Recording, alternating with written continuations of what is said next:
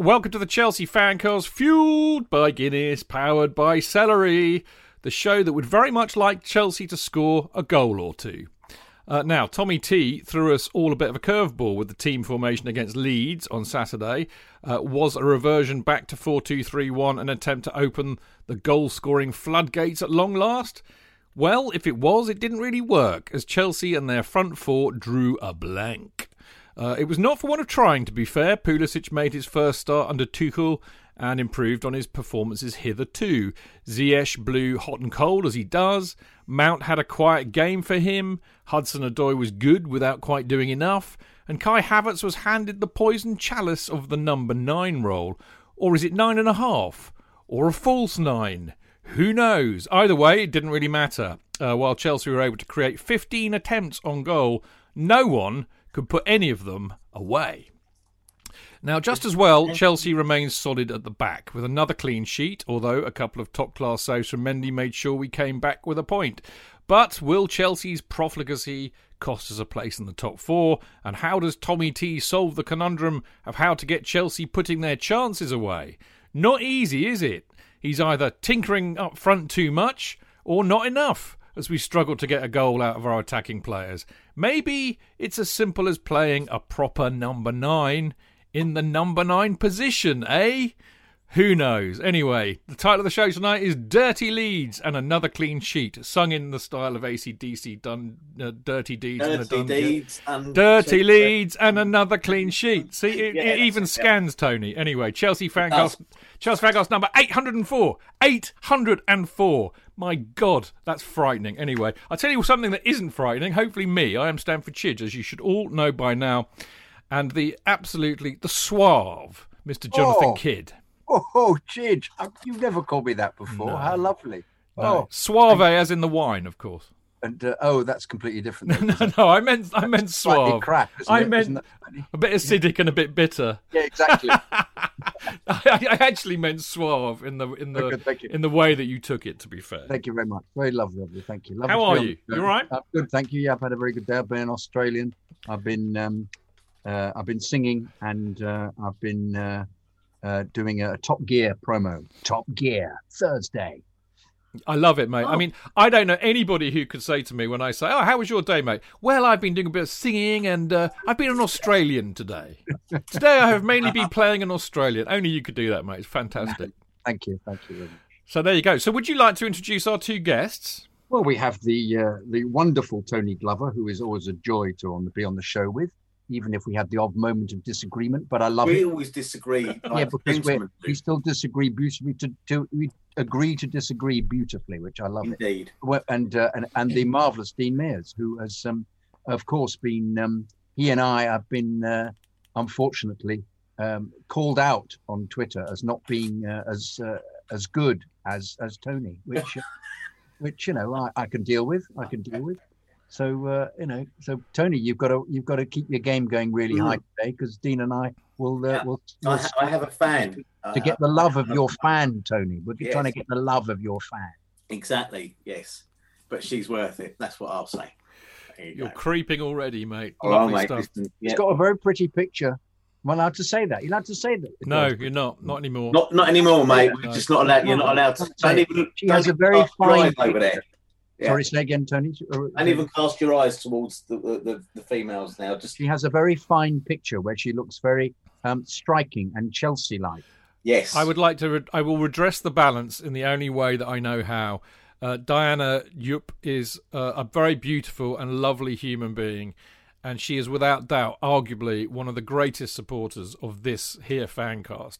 She's been here since the beginning. She set up a FanCast group, after the original Chelsea FanCast group got basically attacked and overtaken by aliens, is the only way I can put it. And she's been running this her own Facebook group with an iron will and an iron rod, and she lets me post things on there every week. We're the only podcast that's allowed to do that. I have to say, she is probably arguably the first person I want to buy a drink for when we all get back to Stamford Bridge, because I love her to pieces. She's great. So there you go. And she's in Mixlr too. She's in Mixlr too, which is even better. Anyway, after that wonderful eulogy, it's time to tell you What's on? It's a bit like Jackanory. What's on the Jackanory tonight, boys and girls? Well, it is. On the show tonight, we discussed Chelsea's poor finishing. Who knew that we would discuss that? Amazing, isn't it? We're going to ask, is Havertz a 9 at 9? I like that. Did you see what I did there? Yes. Yeah. Unbelievable. It's great, isn't it? Unbelievable. You don't get this quality of punning on any other Chelsea podcast, mate. No other FanCast would stoop so low. Well, that's probably very true. Now, why did Tommy T change formation, and what does he do about square pegs in round holes? That'll be part 1 for you. In part 2, we applaud the Bendy Mendy worldy saves and another clean sheet. And with Rudiger and Christensen in such good form, in either a 3 or a 4 at the back, how does Thiago Silva get back in? And what about Chelsea's top 4 prospects? We have some Discord group questions to contribute to that debate. So as you can see, parts 1 and 2 are very much attack v defence, with me and JK very much being on the attack, and of course the lovely Dino and Tony being on the defence. That's my prediction. Now, in part 3, we're going to have a look ahead to the massive match, a huge match against Atletico Madrid in the Champions League round of 16, second leg, with a place in the quarterfinals at stake. And the perceptive amongst you will realise that there's no room for there is no room for emails this week. We had a few crackers from all over the place, which I will absolutely promise to read you out, hopefully next Monday. And by the way, actually, after we've got this weekend out of the way, it's the international break, so our Friday night and our Monday night podcasts will be thrown over to you, the listeners, because we're going to do a couple of bumper Q&As because they work really, really well. And I am of a mind to possibly invite a few of you along if you would like to come along. I can tell you for now that we've got Liam Toomey on the Monday night show, so Liam will be very, very good value, as he always is. And I think Adam Newson's on the Friday night show, as well as me and JK and somebody else who I haven't quite decided yet. So, there we go. So do watch out for those. There'll be plenty of room for questions and emails, and we'll get through all of that then. Now, don't forget, of course, as ever, you can listen to the Chelsea Fancast every Monday live at 7 p.m. For those of you abroad, Greenwich Mean Time. Yes, the only time that counts is Greenwich Mean Time. Am I supposed to go live? You missed your chance, mate. You were late. No, I was. You're obviously on daylight saving time. No, you were being interesting. So I thought. Well, there you go. There's a first time for everything. Been, Yeah. You can say live whenever you want, no matter how inappropriate it is. There you go. Where was I? Yes, Mixlr, mixlr.com/Chelsea-fancast. You can join in the absolutely wonderful, wonderful people that get in there with loads of you in there tonight. I mean, goodness gracious me. Even Tony Glover's in there. He loves being on the show so much, he still goes into Mixlr even when he's on the show. Mark Meehan's in there. Chev's in there. A lot of the Discord bunch who I love to pieces. Claire's in there. Diana, as I said, it's I love. I mean, if only we could all be in the same room having a drink, that would be even better. Anyway, so do join in that. That's great fun. And of course, we're at Chelsea Fancast on Twitter, Facebook, and Instagram, of course. Now, after this very short little break, we'll be back to talk about the football.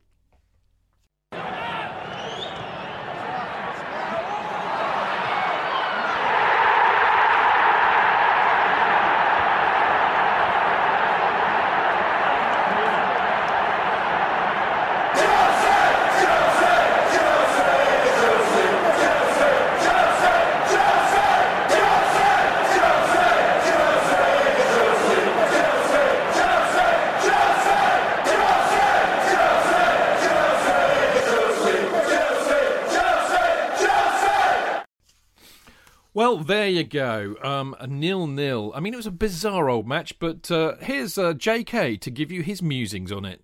Well, Chidge, you summed it up really well.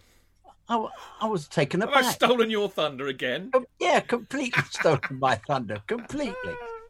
Except. Now, let's get this right. Let's have this right. Let's have this right. The defence is outstanding. Yeah, totally.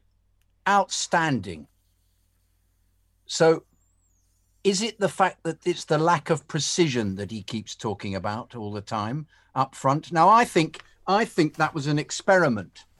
Because remember, he's only been with us. How many games is it? 12? 12, yeah. Yeah, he's only been with us for 12. And he's never tried that. He's never tried those three together. And Pulisic started off really well, and then he sort of ran out of steam a bit. And I feel for Pulisic because, as I think we've discussed, and I think The Athletic wrote a lovely piece on it as well, it's almost as if Tuchel knows him, so doesn't actually need to think in terms of what can he do for me. I remember him. He was a substitute, except he's now a much better player than when he was a substitute for him at Borussia. And but I think he as we've established, he has been deeply affected by his injuries because he's a bit glass-like, and it's shades of Robben all over again. And except the difference was that Robben, when he did come back, would actually play out of his skin and then just get another injury. But half the time because he was being targeted. Now, football has changed in 15 years, and I think the tackles that Robben had to deal with, which put him out of the game, would all be red cards now, or people would be discouraged from doing them. So I just hope that he can somehow get fitter, because Pulisic, as we've established, on his day is fabulous, but we're not getting that at the moment. We got a flash of it in the game for the first 10 minutes when I thought they looked pretty good, and Havertz should actually have scored early on with that shot into when that pass into the middle. And Ziyech did a couple of decent moves. He looked a bit more energetic, but what's been flooding the internet is that bit from Match of the Day where he just stands on the edge of the penalty area doing nothing, and when he could have run into the box. And it was not unforgivable, but just you think, well, you're not really committed to the team in the same way, are you? I mean, Pulisic, to all his to give him credit, he was getting back and defending well. But what I love was the fact it confused those wonderful commentators. What was it, McManaman and Tyler, into believing they were actually playing with Fletcher. That's right, Fletcher playing a 5, and the Dumb and Dumber of sports. He got commentary. back into defence. Yeah, completely. What I loved as well was the fact that they said that the offside at the beginning was our friend, our centre, the lead centre forward who played for Chelsea, whose name is completely that he was offside, when in fact he was fine. The ball was played back to him. He wasn't offside at all. It was the ball was received. The guy who received it and crossed it was offside. But neither of them knew the law sufficiently to work out that if Bamford is behind the ball when it's being crossed, he's not offside. And they still tried to work that in every time as if it was a kind of positive. Ooh, unfortunate Bamford. But they are trying to big the game up. You do understand that. But I've got nothing I can really be angry about, because we are fabulous in defence, and he's really worked that out expertly.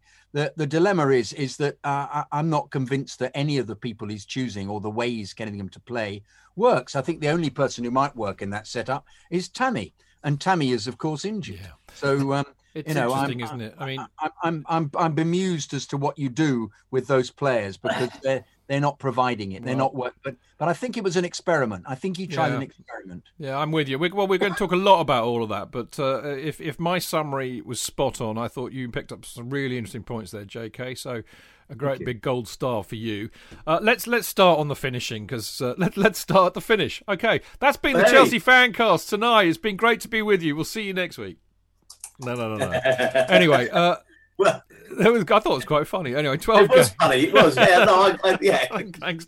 We would have all got the night off. We'd have been happy. We'd have been having the beers already. Anyway, right, 12 games, 13 goals scored. That's not very good, really.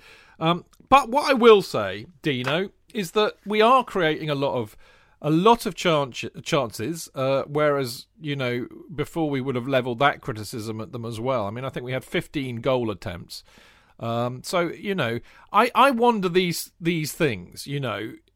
Is it bad luck or is it systemic? Our defence is getting better, because I think Tony picked out a really interesting article where he and I frothed at the mouth at expected goals, but there is another side to that. Which is just defences are getting better. I mean, I know the obvious answer is what I'm going to say all day long, is that we need a proper number 9 getting in on the crosses and following in, which was clearly something we needed, I thought, against Leeds. Their keeper kept pushing it out, nobody following it in, good crosses going in, nobody in the middle to be on the end of it. But I mean, is it bad luck or is it systemic? Should we be as harsh as we're being because defences are getting bad? What do you think? I think we were definitely unlucky in part of the Leeds game. I think Havertz in particular did very well the whole game, and perhaps if he has full confidence, he scores one or two. I mean, he had a hat-trick disallowed against Everton, where he could have had a hat-trick, and there's just the one goal that Godfrey put in. There is a system issue, but to be fair to Thomas Tuchel, Chelsea's biggest problem under Lampard was they conceded far too many goals. The first thing he's done is fix that and focus on that. The issue he has going forward now is releasing the handbrake of this team and turning them into a team that can score 3 or 4 goals. I mean, for me, it feels like we're, that game away, sort of the Everton 5-0 under Conte, where we destroyed them, and that was, the big masterpiece of Conte. Yeah.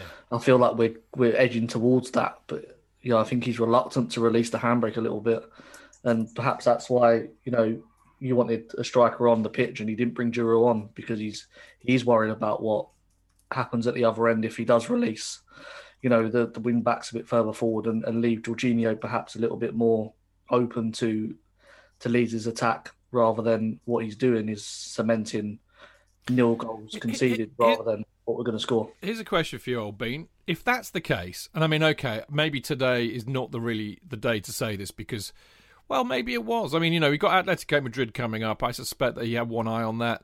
Jorginho can't play, so it was an obvious thing to pick him. But as a rule, if you're having to play a system to accommodate one player, is that not a bit too much to ask? Well, I don't think it's to accommodate just Jorginho. I think it's to accommodate the back three as well, because they can't play in a back two. Any of them, apart from Thiago Silva and probably Kurt Zouma. Although they did all right against Leeds in a back two. On the whole, Jorginho sits basically in the middle of them anyway. Yeah. So even when they step out of the three and Azpilicueta and Rudiger come forward with the ball, or Christensen come forward with the ball, Jorginho doesn't move from there, and that's what he's... But you don't want him to get out of breath, Dino. No, exactly. But, it's all about... We don't allow the team the ball because then they can't score. And when they have got the ball for short periods of time in the game, how can we make sure that they have less attempts on goal and less attempts to trouble Mendy? And, as we saw against Leeds, they had 1 or 2 good chances, which he saved. If we are more profligate in front of goal, I don't think we're too far away from being a sort of a complete team under Tuchel, really. We need Frank Kirby in there, don't we, mate? Well done on the women, by the way. I mean, Dino, when's your podcast out this week, by the way? We'll be recording tomorrow, obviously celebrating the cup win on Sunday. Good, because they played brilliantly, and we could do with their brilliance in front of goal. Tony, old bean, all day long I'm going to moan about the fact that, you need in the game proper number 9s. But then I'm an old git, so I would say that, wouldn't I? But on that point, I mean, I don't know if you saw Tuchel's presser afterwards. I thought it was really interesting. And I mean, he basically he said, oh yeah, Havertz is definitely a number 9. What's he smoking, mate? It's no way. I'm sorry. He is not a proper number 9. He may be a number 9 according to kind of modern football, but I don't see him as a number 9. He's not a Drogba. No, he's not a Costa. Yeah, exactly. And so I don't agree with him on that. Listen, I thought Kai Havertz looked okay. I think his last 2 games, he's shown more than glimpses of something that's going to be in the same way I described sort of Declan Rice. He's going to be a fucking Rolls Royce, mate. Yeah. He looks good. I've got criticisms. I think I would have probably brought Werner on a bit earlier, because I think he would have caused their back line more problems with his speed. What about Ollie? Or worries. I think he would have dragged more defenders out of position. And I think it's a shame, because Tammy, one of my problems with Tammy is one of his shortcomings. But it's not just him. It seems to be a modern striker, modern game thing, is this kind of inability to follow in when the ball's in the box. Yeah. Ollie Giroud does, though. Yeah, in case the keeper spilled. Yeah, Ollie Giroud does it. Why didn't he bring him on then? Yeah, but it's a good point. Maybe he thought that maybe Ollie didn't have the pace. I mean, Leeds are a phenomenally fit team, aren't they? I don't know what Bielsa does to them. Does he just have them sitting on bikes and treadmills all day long? But I go with the experiment thing as well. I genuinely think that there was some experimentation going on there. I think Tuchel knows that he's probably got 2 or 3 more experiments left. And look, Bielsa is if nothing else, I know he's as mad as a box of frogs, right? But he's also a very wily old customer, right? So I never for 1 minute thought we were going to go to Leeds, as shaky as their defence is, right, without attack, right, and just stamp our way through them. I think we will tear Sheffield United limb from limb. And I think, as Dean alluded to, that could be the game that opens the floodgates. I really genuinely believe we are not, in Formula One terms, mate, we're tightening up the spark plugs and getting the valve. How old am I? Getting the valve, doing the timing belt and all that sort of stuff. Turning the crankshaft, mate. Cranking the engine up. He's finding out what players can play, in what positions they can play. He doesn't seem to be scared in trying them slightly out of position. I'm no fan of the false nine. I used to hate Eden Hazard being played as that false nine until he played in it really well. Yeah. And that was always a bit of a hit and miss experiment, but this idea, and it goes on to this modern football thing. Modern footballers do seem to be one-footed, which pisses me off, right? Not our game particularly, but there's a number of games I saw over the weekend where there's a clear sight of goal, but the ball's at the player's right foot, but he's left-footed, and he can't take a shot. What the fuck are they teaching these people? I'm not asking you to be ambidextrous like George Best was, left or right-footed. I'm just saying be reasonably competent to be able to hit it with your wrong foot first time. Don't keep looking for the extra touch, but don't start me on extra touches.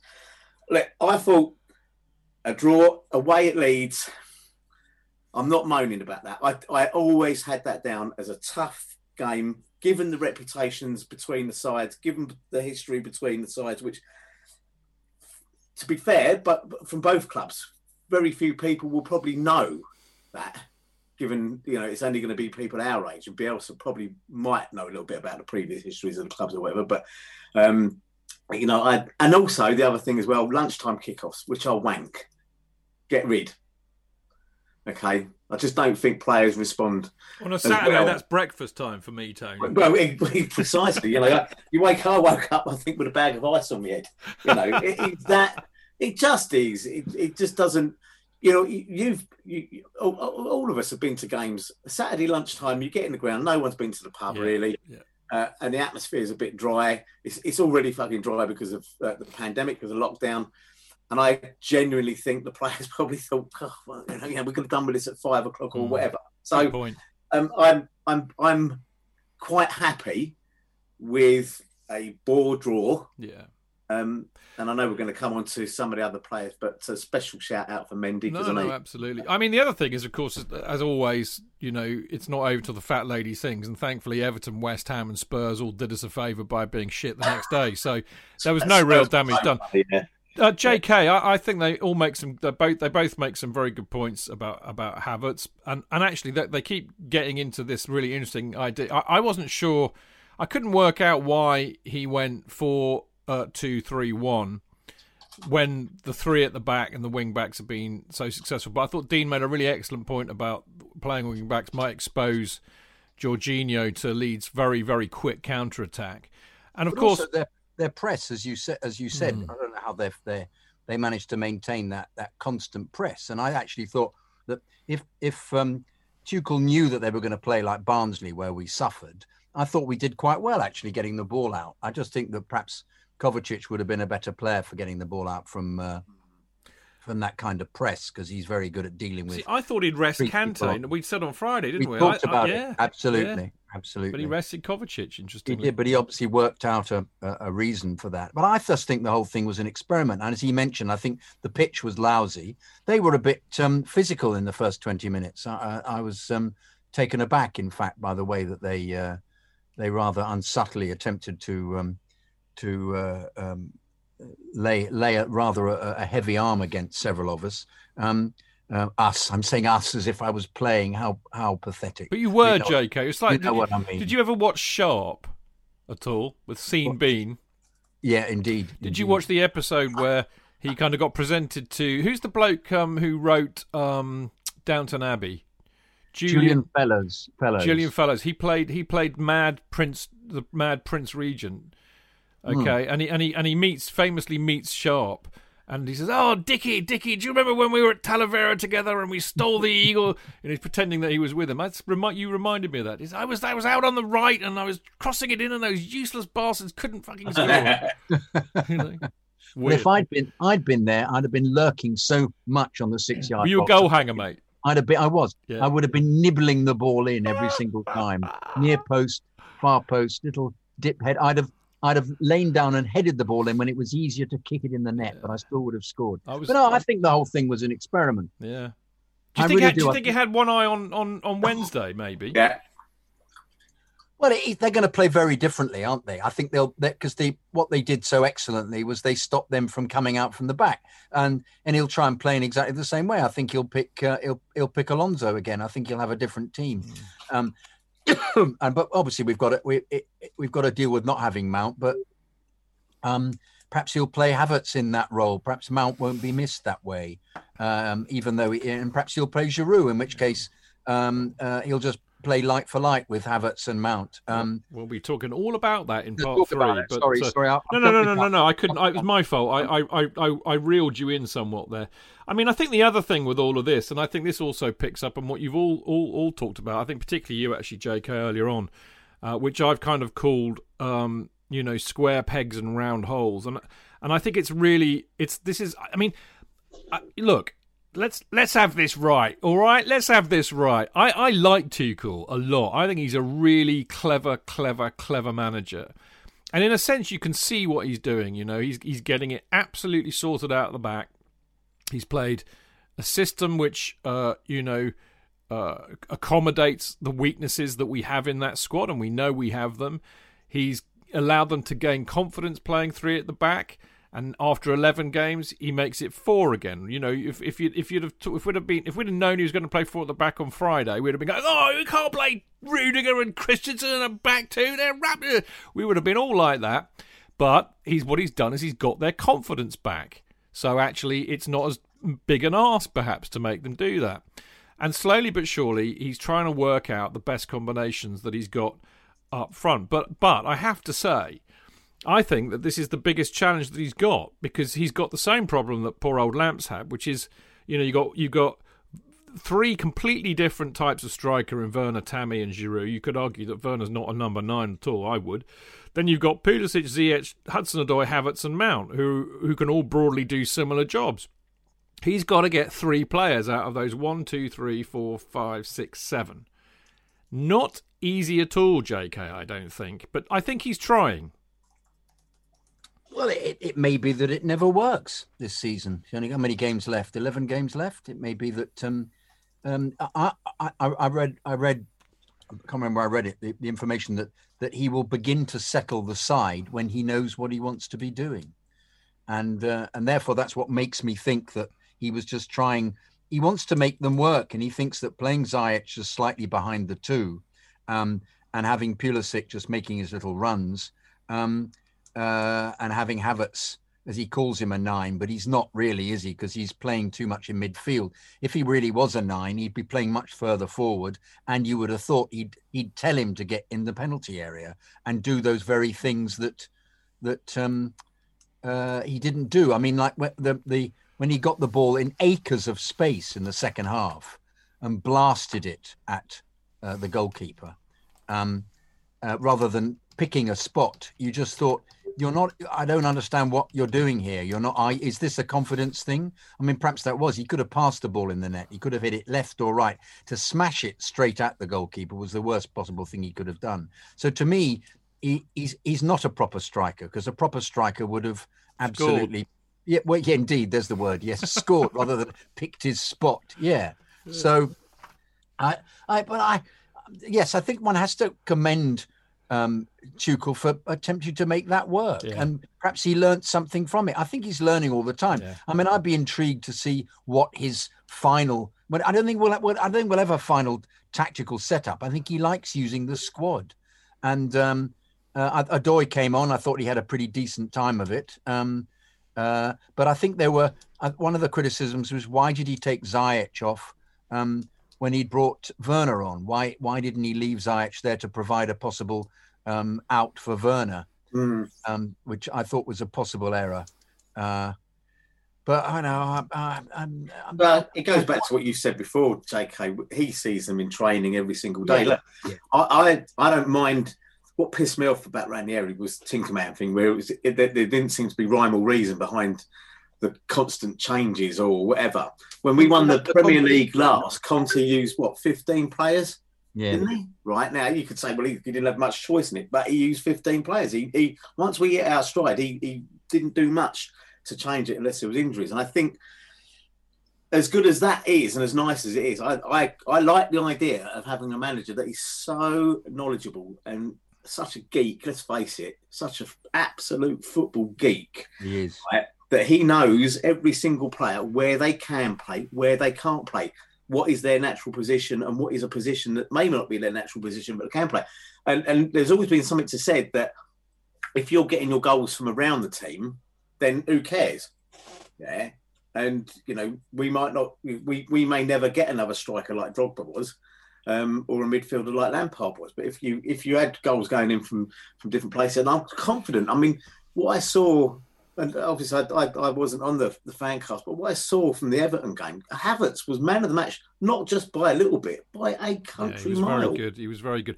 And you just thought, cool, blimey, we've bought ourselves something there. And so I agree with the experimentation thing. I'm not unduly worried by it. Yeah, I mean, it is interesting because you're right about Havertz. He was great against Everton, but I mean, Chelsea's goal scoring, if you break it down by personnel this season, Dean, is really appalling. Okay, there's all sorts of mitigation. I'm not stupid. Tammy's been out injured, for example, but if Tammy's your top scorer at 6, and there's just the goals are not coming from anywhere. I mean, in a normal season, whatever that is, you'd expect your top striker to be getting 15, 20 goals.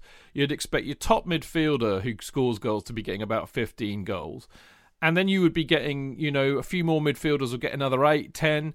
Somebody in the defence will get between 5 and 10. Those are the kind of stats in a normal... We are nowhere near that. No. Nowhere near that, Dean. And there is a problem there, I think. Yeah, well, I think that's a consequence of the season, really. Lampard was hot and cold with Abraham and Giroud. In terms of his midfield, there's no one in that midfield that scored goals anyway, regardless of who you pick.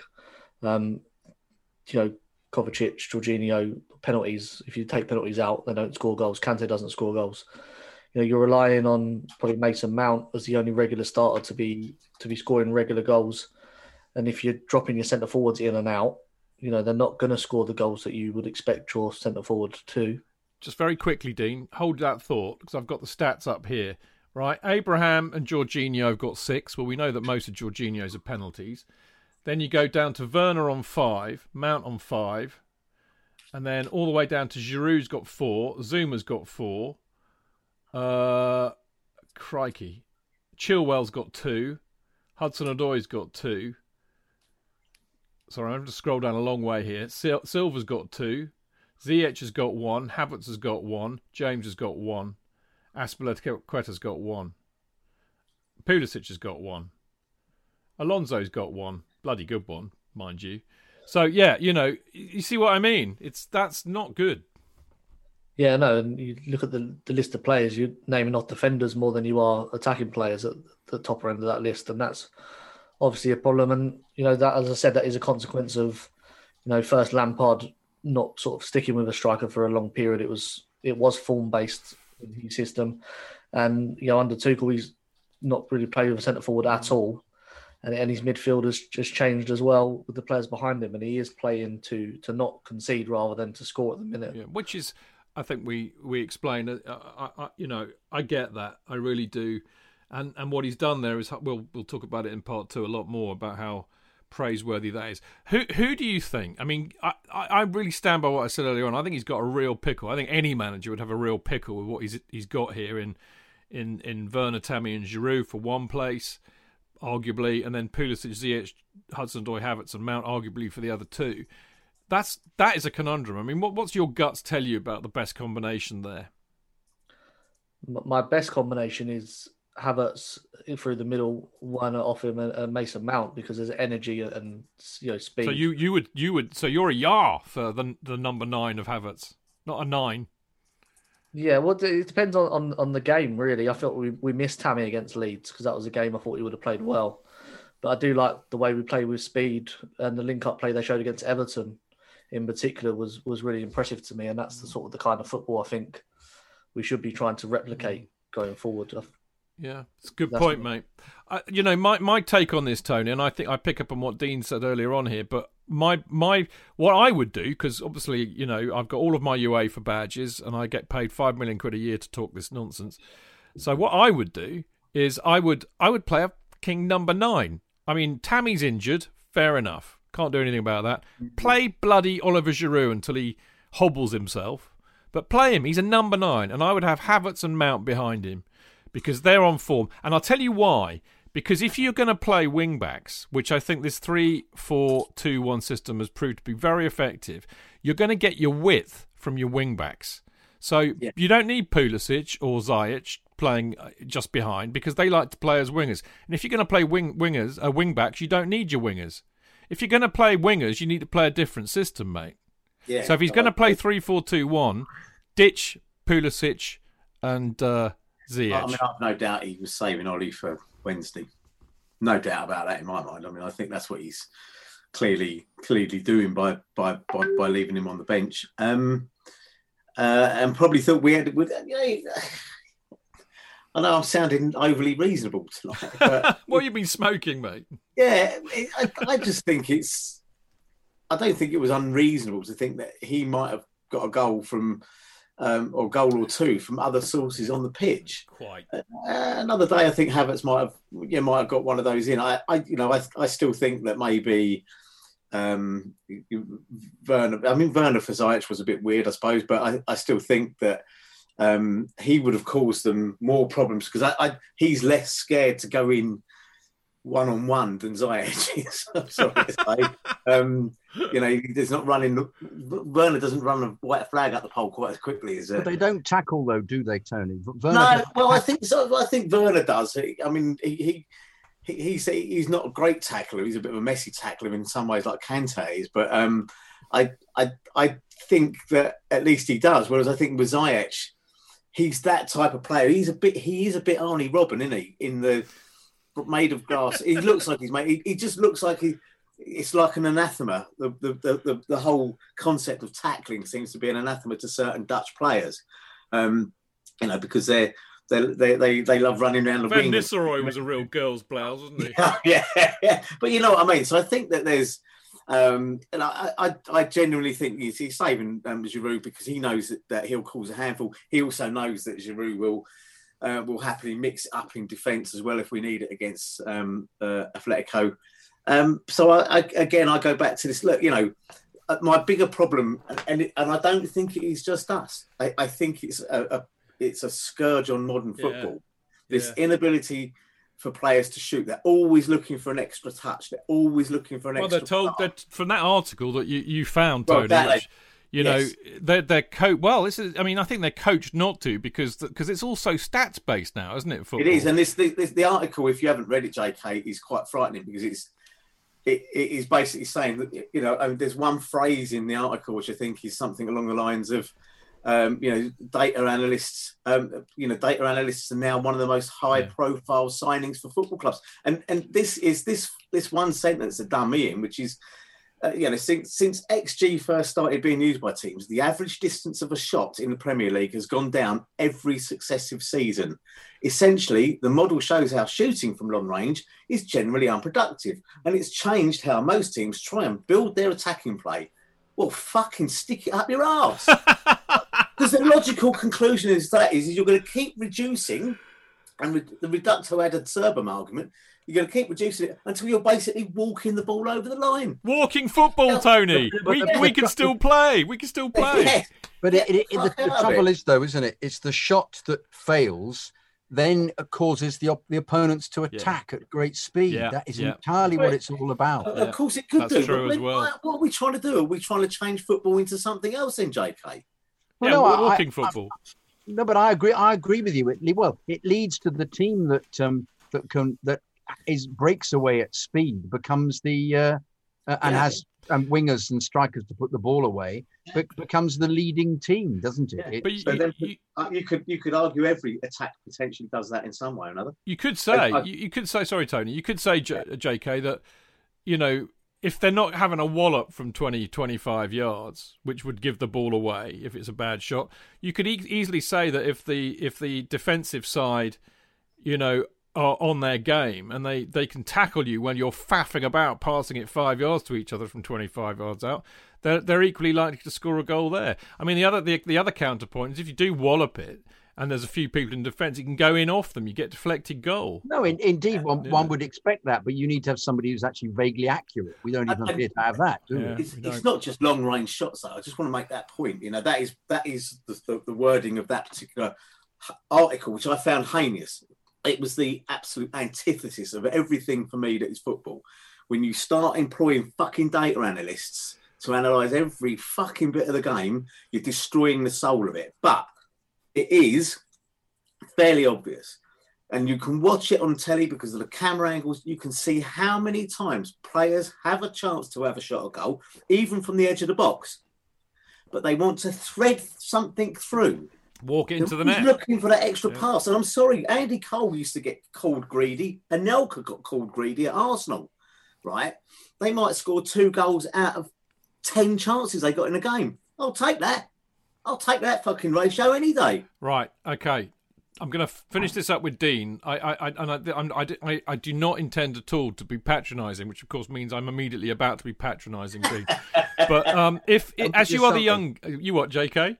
We decide if you're patronising. Yeah, you can all have a vote afterwards. But Dino, you are the youngest here, so you may have a different view than me, Jake. Well, me and Tony certainly on things like expected goals and the shooting. What do you think about what Tony's just said there? I agree with Tony. You know, I understand. Good man, get in there. Yeah, why they do this model. You know, it's not just not taking shots; it's passing the ball from the goalkeeper to the defender in the box because they want to keep possession of the football to stop opposition having the possession of the ball, basically.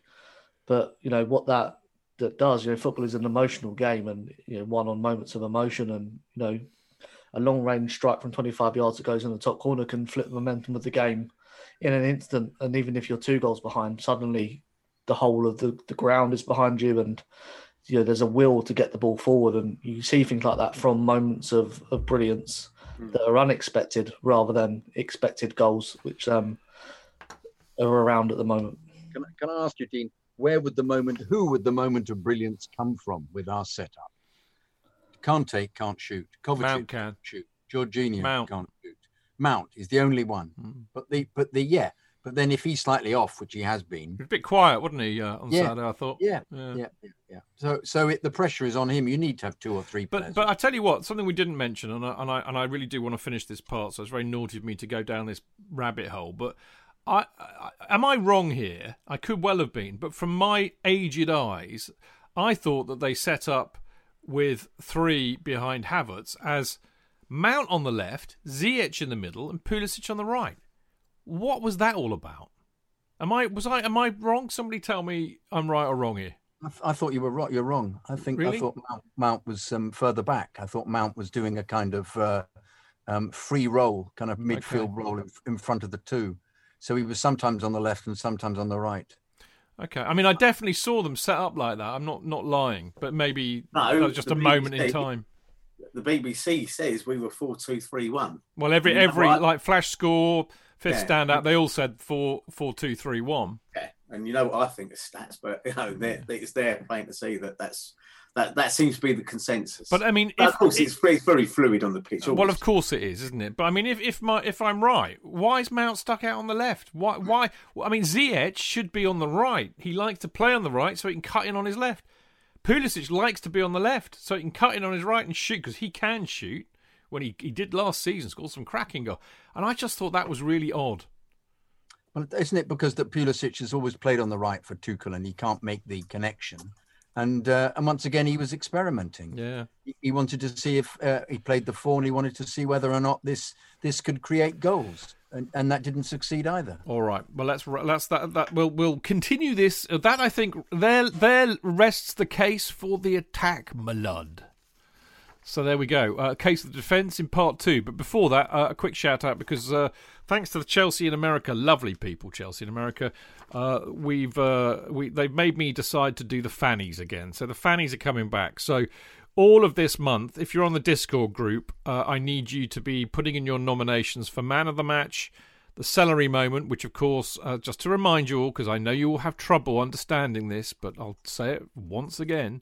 A celery moment is a moment of comedy on or off the pitch, or a moment of unbridled proper Chelsea. So, for example, Kovacic whacking the ball at Mane's head whilst he was lying prostrate. That is a classic celery moment if ever there was one. A Guinness moment is a moment of sublime skill which makes you feel slightly sexual. In terms of when you see it, you kind of go, oh... See what I mean? So there we go. So Giroud's goal against Atletico Madrid, for example. Classic example of a Guinness moment. So after the matches, if you're on the Discord group, get your nominations in. And then at the end of the month, I'll sift through them. And then we'll do a poll on Discord and Twitter and you name it. And you can all vote on it. And we'll reveal what the winners are for the month. The fannies of the month. In the first show in April. So there you go. And on other matters, the wonderful, wonderful, wonderful CFC UK. I think the latest, everybody should have got their latest fanzine, shouldn't they, Dean? I've got mine, you've got yours.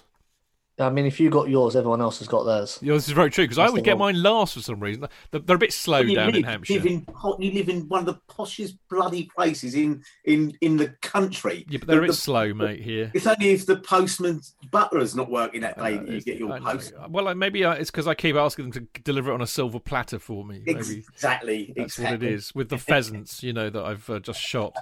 Not the peasants, I hasten to add. I shoot them separately. But anyway, when's the next deadline, Dino? You always remember this. I always forget. Sometime soon. Sometime soon. That works for me. Anyway, there'll be another one out very, very soon. If you want to get it, obviously you can't get it on a match day anymore. We all know that, but you can get it by post, even if you live in Winchester. Or you can get it digitally by subscribing online at cfcuk.net, or if you email cfcuk@gate17.co.uk. I think you could pay by PayPal, a couple of quid each issue, so that includes first-class postal delivery. And I do believe you can also get it on an app called Matchday Digital. So there you go. Now, we'll be back in a minute to talk about the defence and how wonderful it's been, as well as how are our top 4 prospects looking. We'll see you in a sec.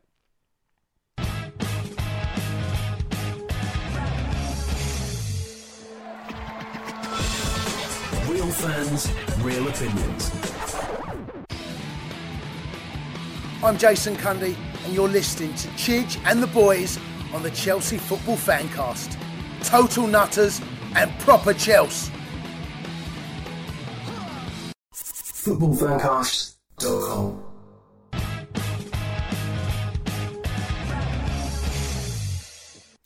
Welcome back. This is the Chelsea Fancast, and I, of course, am Stamford Chidge. Him down there is Mr. Kidd. Lovely to be on the show. Thank you so much. Lovely to see you as always. JK, I have to ask you this because it's been bugging me for the entire first part. That thing behind you, I remember when I was a boy, if you went into a lady's hair salon, they used to wear these kind of things that looked like they were about to be like abducted by aliens. Yeah, that's what it is. It used to make them curl their hair, didn't it? Yeah, it looks behind you. Is that one of those, or what is that behind your head? Yeah. I'm fixated with doing my hair all the time. So. Yeah, you curling them one by one? Yeah, I have to because it's every time I do it, it means I've less of them fall out. Is it a voiceover thing? Oh, blast! You found out. But it does look like one of those hair things. I keep expecting you every minute to have it on over your head or something. They make those terrible loud noises. They go, don't they? If you're doing them like that, this is the opposite. It's a kind of bell you close the microphone in so that it keeps deadens the sound. Yeah, because I've got a generator that goes on outside from the shop on the corner. Wow! So I've got all the windows and doors all soundproofed, and that as well helps. Yes, it keeps phasing in and out. Sorry about that. It's because that's the optimum place for it to be, facing where the windows are. That's really good. I should move it really, then you could see it in all its glory. It's beautiful. It looks it's very sexy. I like it. So there you go. Sorry, we went down a bit of a rabbit hole there, as we do.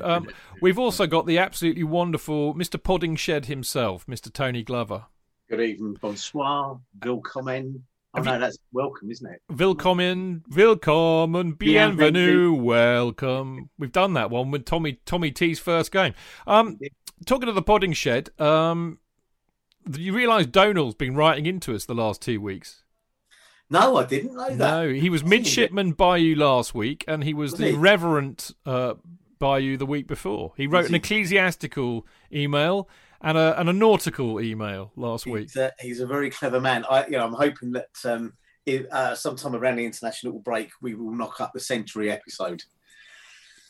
Well, I know. I was going to ask you that. You're thinking of doing an international weekend, right? Yes, I think so. Yeah, because that's the ideal opportunity for me. There's chance to sit back and revel, or otherwise in what we've done this season. It's a slightly, it's different to this because we're not reviewing the last game or anything particular. It's more of a broad view of everything that's going on Chelsea wise and often football. Yeah, well, if you want me on it, if you do it on the Saturday night, I'll do it live from the fire pit as I'm doing my sleep out that night. Oh, right, bloody hell! I've got Wi-Fi in the garage, so I could do it on my phone. It'll work, mate.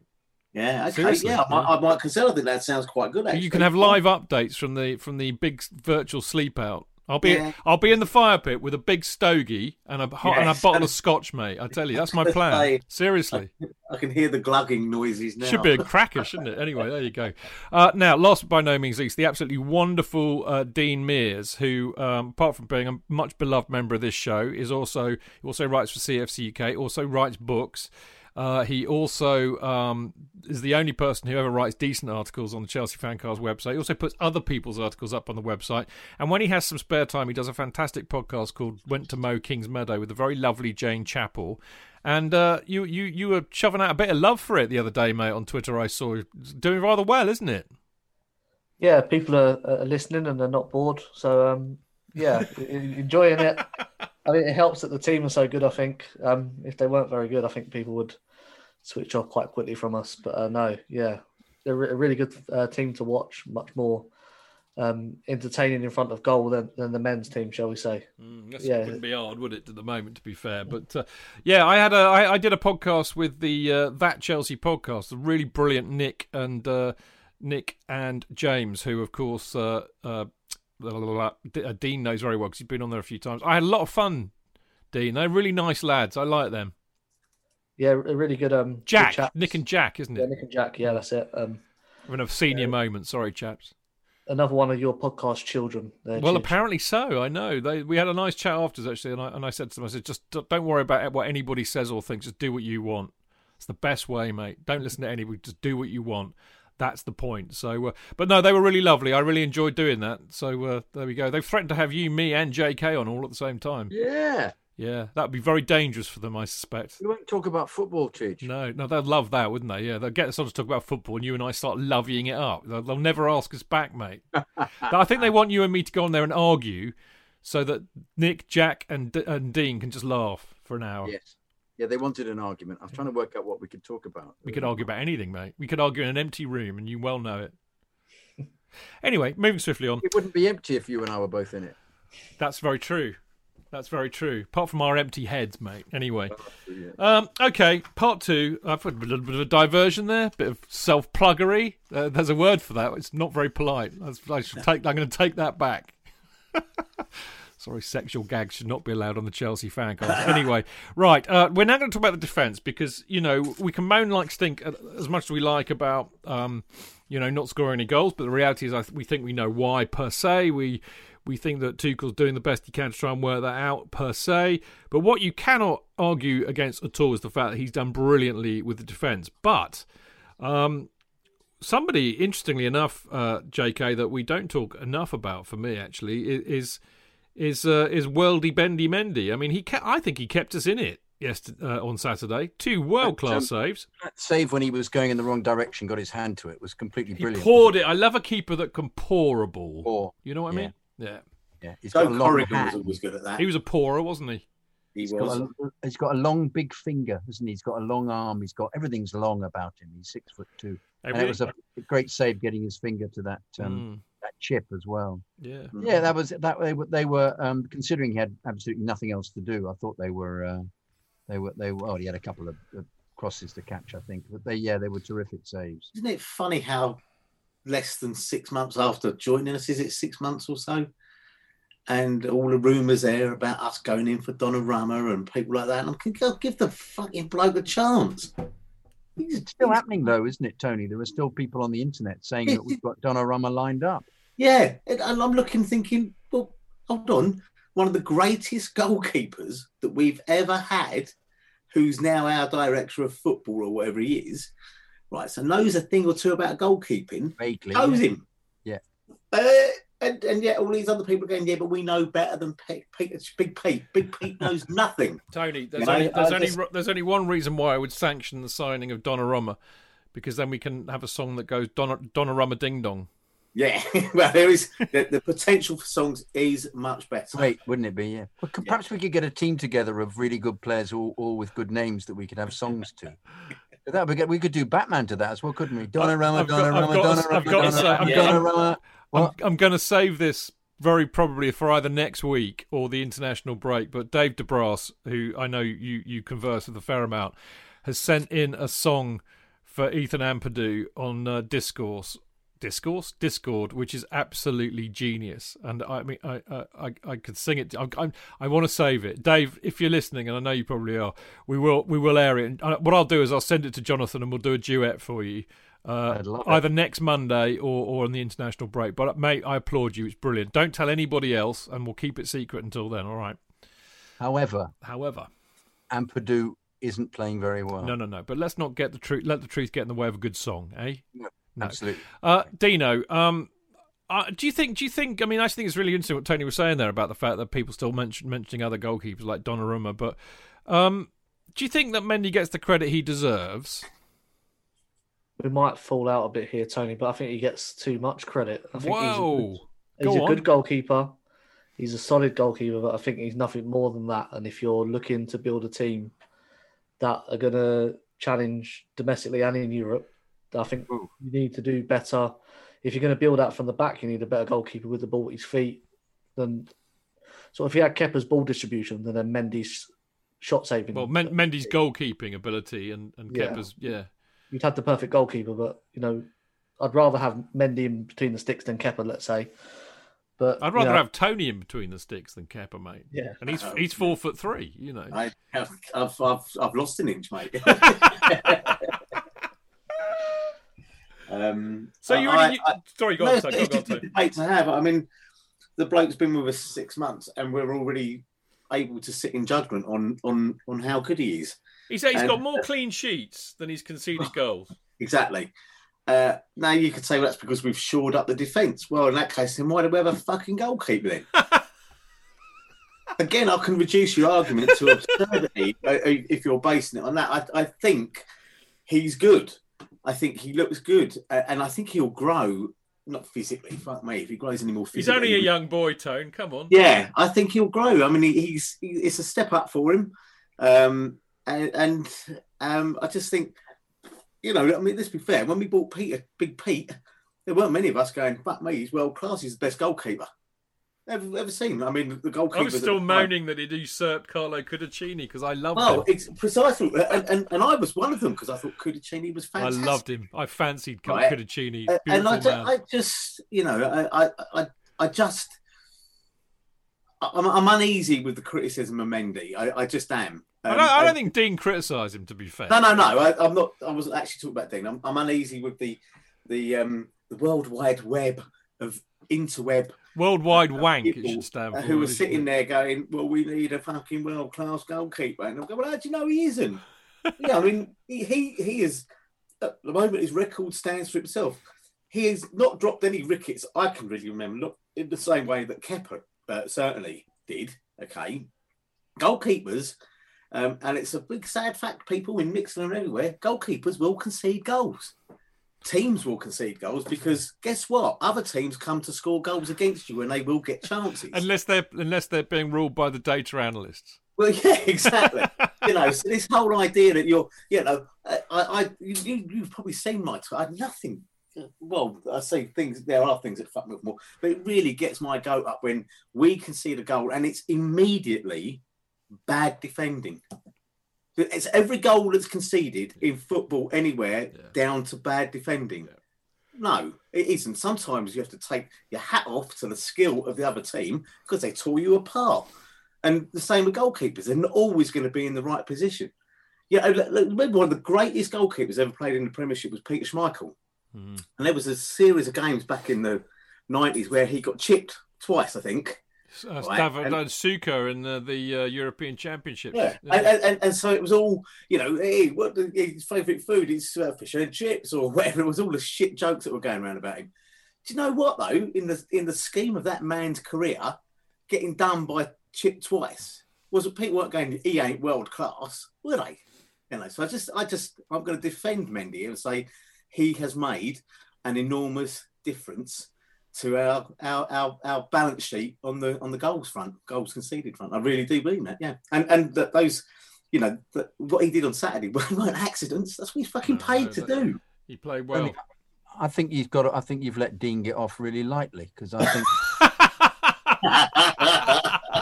it wasn't a go at Dean. I do get the younger generation's punch on for saying, well, now that was patronising. Well, no, we can always buy better than the days when we were going to go out and we spunk 70 million on a goalkeeper who turned out to be about as much good as a fucking chocolate teapot. That was the worst decision since the government put Dido Harding in track and trace. Yes, mate. Exactly that. Yes, it's and we spaffed away only slightly less money. And we've rectified it, and I think we've rectified it quite well. My worry is that what are we there as a backup? But maybe Kepa's building his confidence. Quick diversion. He's got the golden touch there. Quick tangent actually on this, but did you? I mean, for what it's worth, by the way, I sit somewhere in the middle here, but because I don't think Mendy's world class. He may develop into being a world class keeper, but I think he's a very good keeper, and I think he's good enough for us at the moment. But our dear old mate, Tricky Dicky, and for fuck's sake, I'm having all these senior Matt, the lovely Matt Beadle that we used to do Love Sport with, do a podcast about goalkeepers. And Clayton's a great friend of theirs, and he retweeted their tweet. But apparently Jamie Cummings, who's one of our academy goalkeepers, has been playing. He's out on loan at Stevenage. He's kept 6 clean sheets in a row for Stevenage and did an absolute worldie save. I don't know if any of you saw that on Twitter today. Yeah. Yeah? No, I've not seen it. I will check that one out. But he looks good, doesn't he? It's all right, all ignore me. That's fine. I'll just see her on my own, shall I? We agreed with you earlier. We all said, it was great. We all saw it. You weren't excited, though. No, but give me more awe. Wow, give it some awe, JK. Wow, it was brilliant. Dean, back me up here. Dean, wow. Yeah. But I've one of my big things again, and it just sounds like I'm on a fucking rant tonight. But no, Tony, who knew? No, but it's this lack of developing and giving these players a chance to develop into world-class players. Well, how do you get world-class players? Do you just go and buy them? Well, yes, that's what we used to do. Through? Right? Was Big Pete world-class when we got him? No.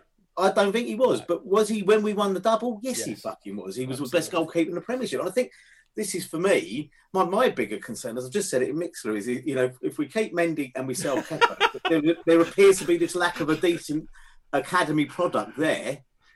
I'm sorry, I've got a butt in because Mark Mears just put on Mixler. Great save by Cummings, but is he world class? Oh, yeah. I mean, I do look at it and think, if you look at Dean Henderson at Manchester United, he's going to take some shifting out of that at the moment, right? He's gone through their system. They put Sheffield United. And, he leaves Sheffield United. It probably is coincidence that they've gone on such a slide. But, he had a very good season for him last year. And we don't appear to have that coming through our ranks if we do decide to cash in on Kepa. So, Kepa's not going to be happy with being number 2, is he? Let's be fair. He's going to want off, even at a loss. So I think that is a concern for me. If we had somebody there that was, and it might be that young lad. He's not Dominic's son, is he? By any chance? He's not. I don't think so. No. He doesn't need to buy spectacles from Specsavers or whatever it was. Moving on.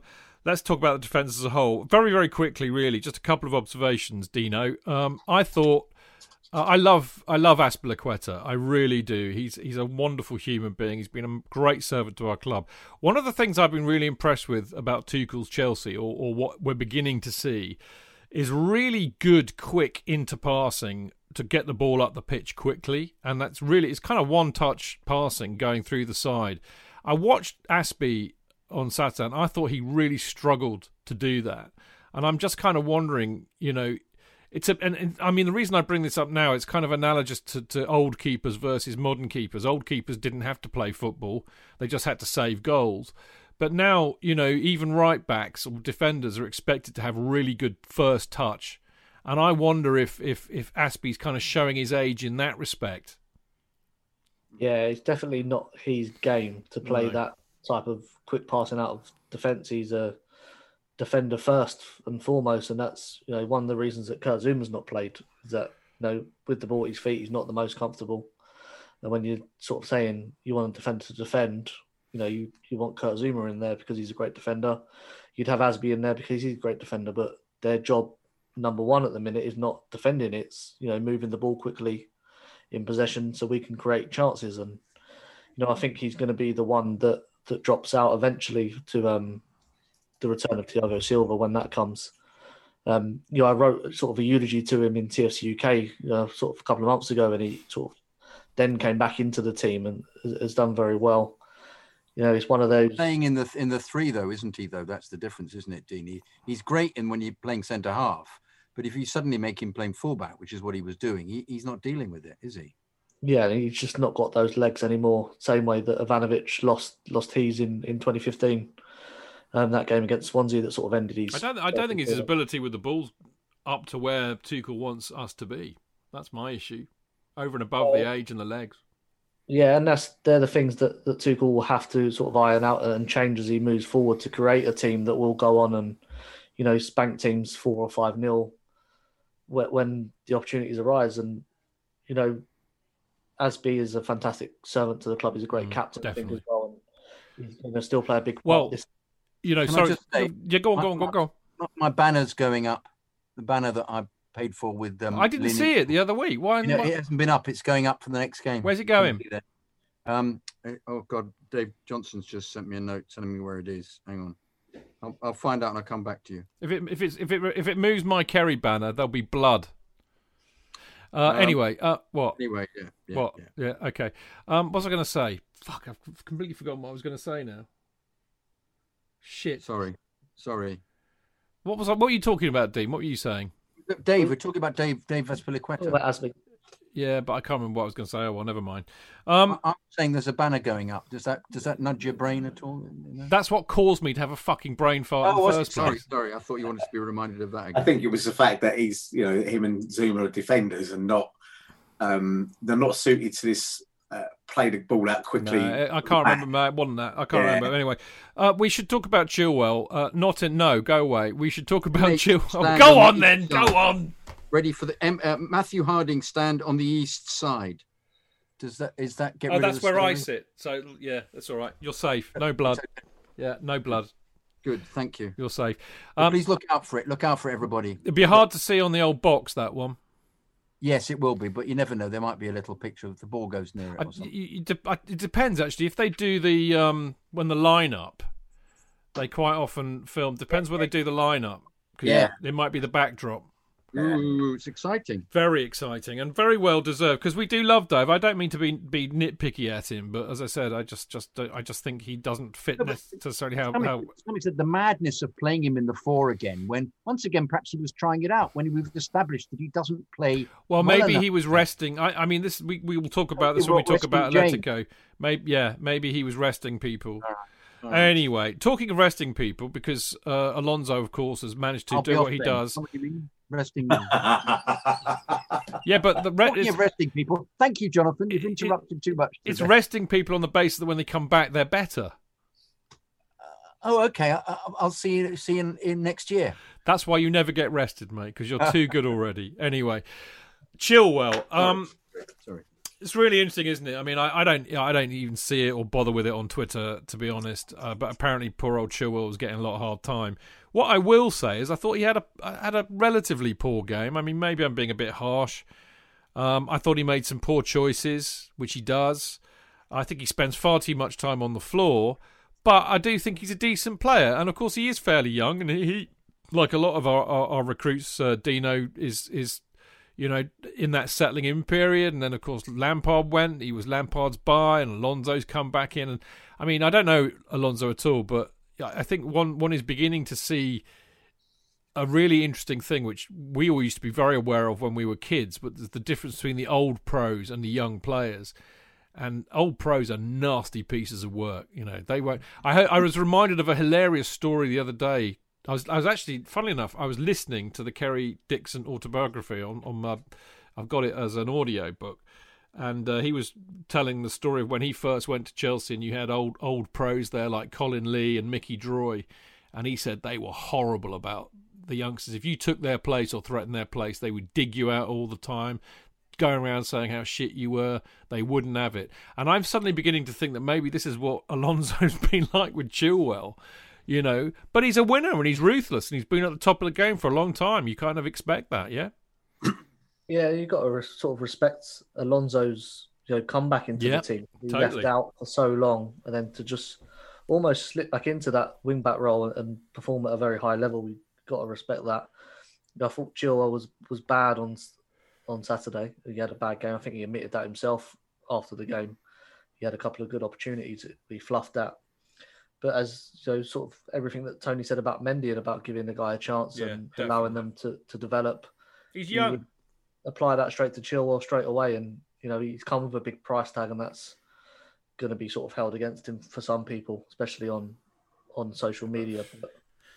I never pay any attention to the price tag. I pay attention to how they're doing it on the pitch, and I'm disappointed in him at the moment because he started off really, really well, and for some reason isn't maintaining that level. And Alonso, we just have to admit it, he is fabulous in that third of the pitch. In actual fact, if he was playing against Leeds at the weekend, I think he would have scored. I think he would have scored the one that Chilwell fluffed, arguably. Yeah, absolutely. And so you think, well, if they can get people in positions that are going to score and they need to, well, he should play Alonso. But once again, perhaps he was saving him for Wednesday. If he's going to play on, I'm pretty sure he'll play three at the back and he'll play Alonso. Yeah, I don't think Alonso can play every week anyway because of his legs. But Alonso's a weird one where people say he's too slow, and then when you watch his counter-attack, he's the first person in the box. He's there. He can run as fast as him. Yes, absolutely. Okay, I'm going to have a quick poll because I've had a hilarious Mixler thing from Steve. Dean, is 24 years old young? Is to me, yeah. Tony, is 24 years old young? Yeah. JK, is 24 years old young? Yes, I was a complete git at 24. Yeah. I was okay. I think 24 is young, although I know what Steve's saying. At 24, if you've played since you were 18, maybe it's not young. But I think he's young, Steve. So there we go. He may be playing terrible, but he is young. I just think that maybe he's been a bit unsettled by everything that's gone on. I think he's quite a sensitive lad. I think he's... Steve, Alan Hudson, 17. How many Alan Hudsons have we seen at Chelsea? Yeah, exactly. And I know the obvious answer is one, but that's not the point I'm making. Right? Yeah. Okay, and right, this is like, what have the Romans ever done for us, Steve? Anyway, I do think he's quite young still, to be really honest. But also, as I said, I think he's quite a sensitive lad. I think he's a confidence player, and I think it's been knocked. I tell you what I really don't like, though, is that I think he goes down too easily, and he looks for the foul. And I mean, if you're like a number 10 or a winger or something, then fine. But he's a defender. He needs to man up a bit, basically. Anyway, JK. I don't agree with in football terms. I think 24 is quite old as a footballer. Well, that's why I was prepared to err on the side of reasonableness, because as I said, I did actually say. Sorry, Steve just said Graham Wilkins. Oh shit, which is fair enough.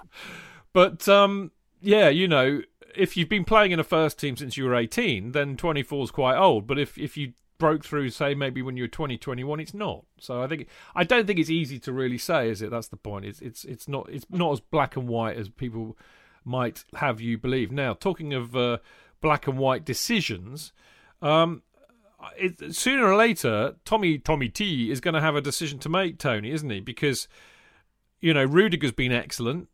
Christensen's been a revelation as far as I'm concerned. They both played in the back four on Saturday, which none of us really expected them to be able to do. And he's got Thiago Silva, who we were all raving about. He's got more experience than Methuselah, waiting to get back. I think JK may have nailed it a minute ago when he said, well, he'll play all three of them in the back three and Aspie will get the bump. But what do you think will happen? Do you think Silva may find it hard to get back in? Because his place is in the middle, isn't it? That and Tuchel's said as much. Yes, I do. I do think he'll struggle. To get back in, really? Yeah, I do, yeah. He may well have to just lump it and put up with being on the bench and coming on as your... when Tommy decides... Coming on as a striker? When Tommy does a Ranieri and brings him on as a striker, God Almighty! Does a Jose and brings him on as to park the bus when you're 1-0 up with 35 minutes to go. Why would you? Why would you break up? Look, Rudiger.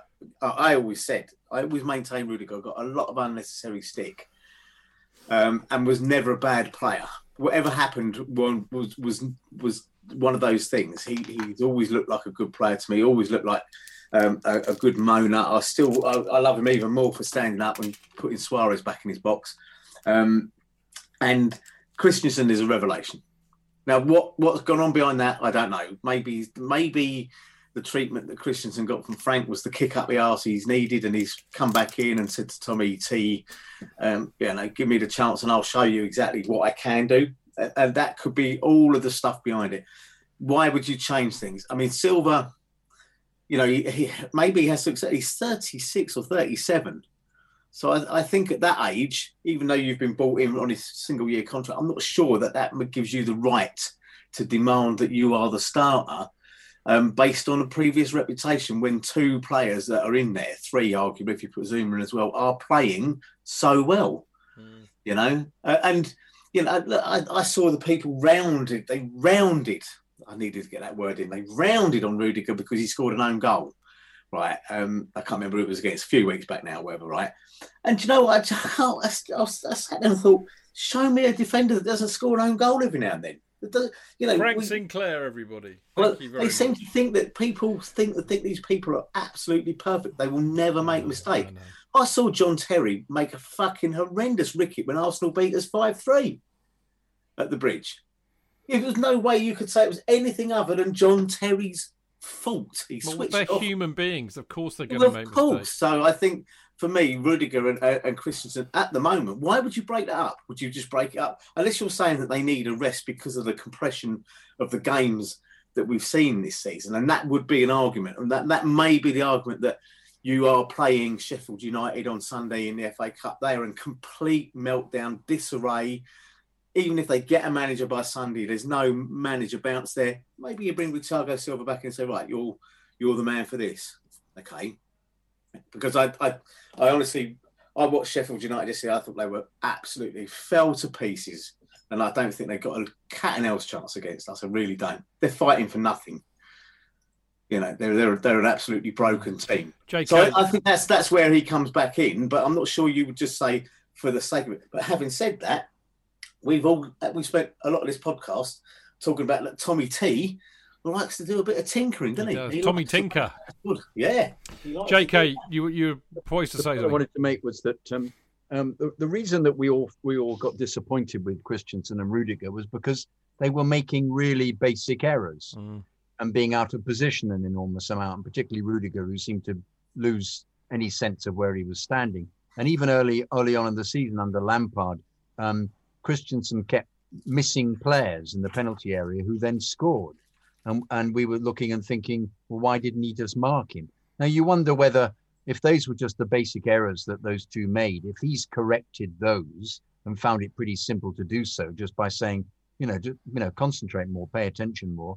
As ball players and as headers of the ball, they're really rather peerless. So you would go, well, in actual fact, they're decent players. And if they then know that they're performing in that level, in that area, they're not making those mistakes, it's going to relax them, and then they'll pass the ball more efficiently. And I love the fact that Rudiger has evolved into a beast now, which he was originally. I like the fact that he's got this hustle. We've been all talking about a player having a needle in the side. We haven't got anybody like that. And It reminds me of it, it's Rudiger. It's Rudiger. You know who he reminds me of, temperament-wise?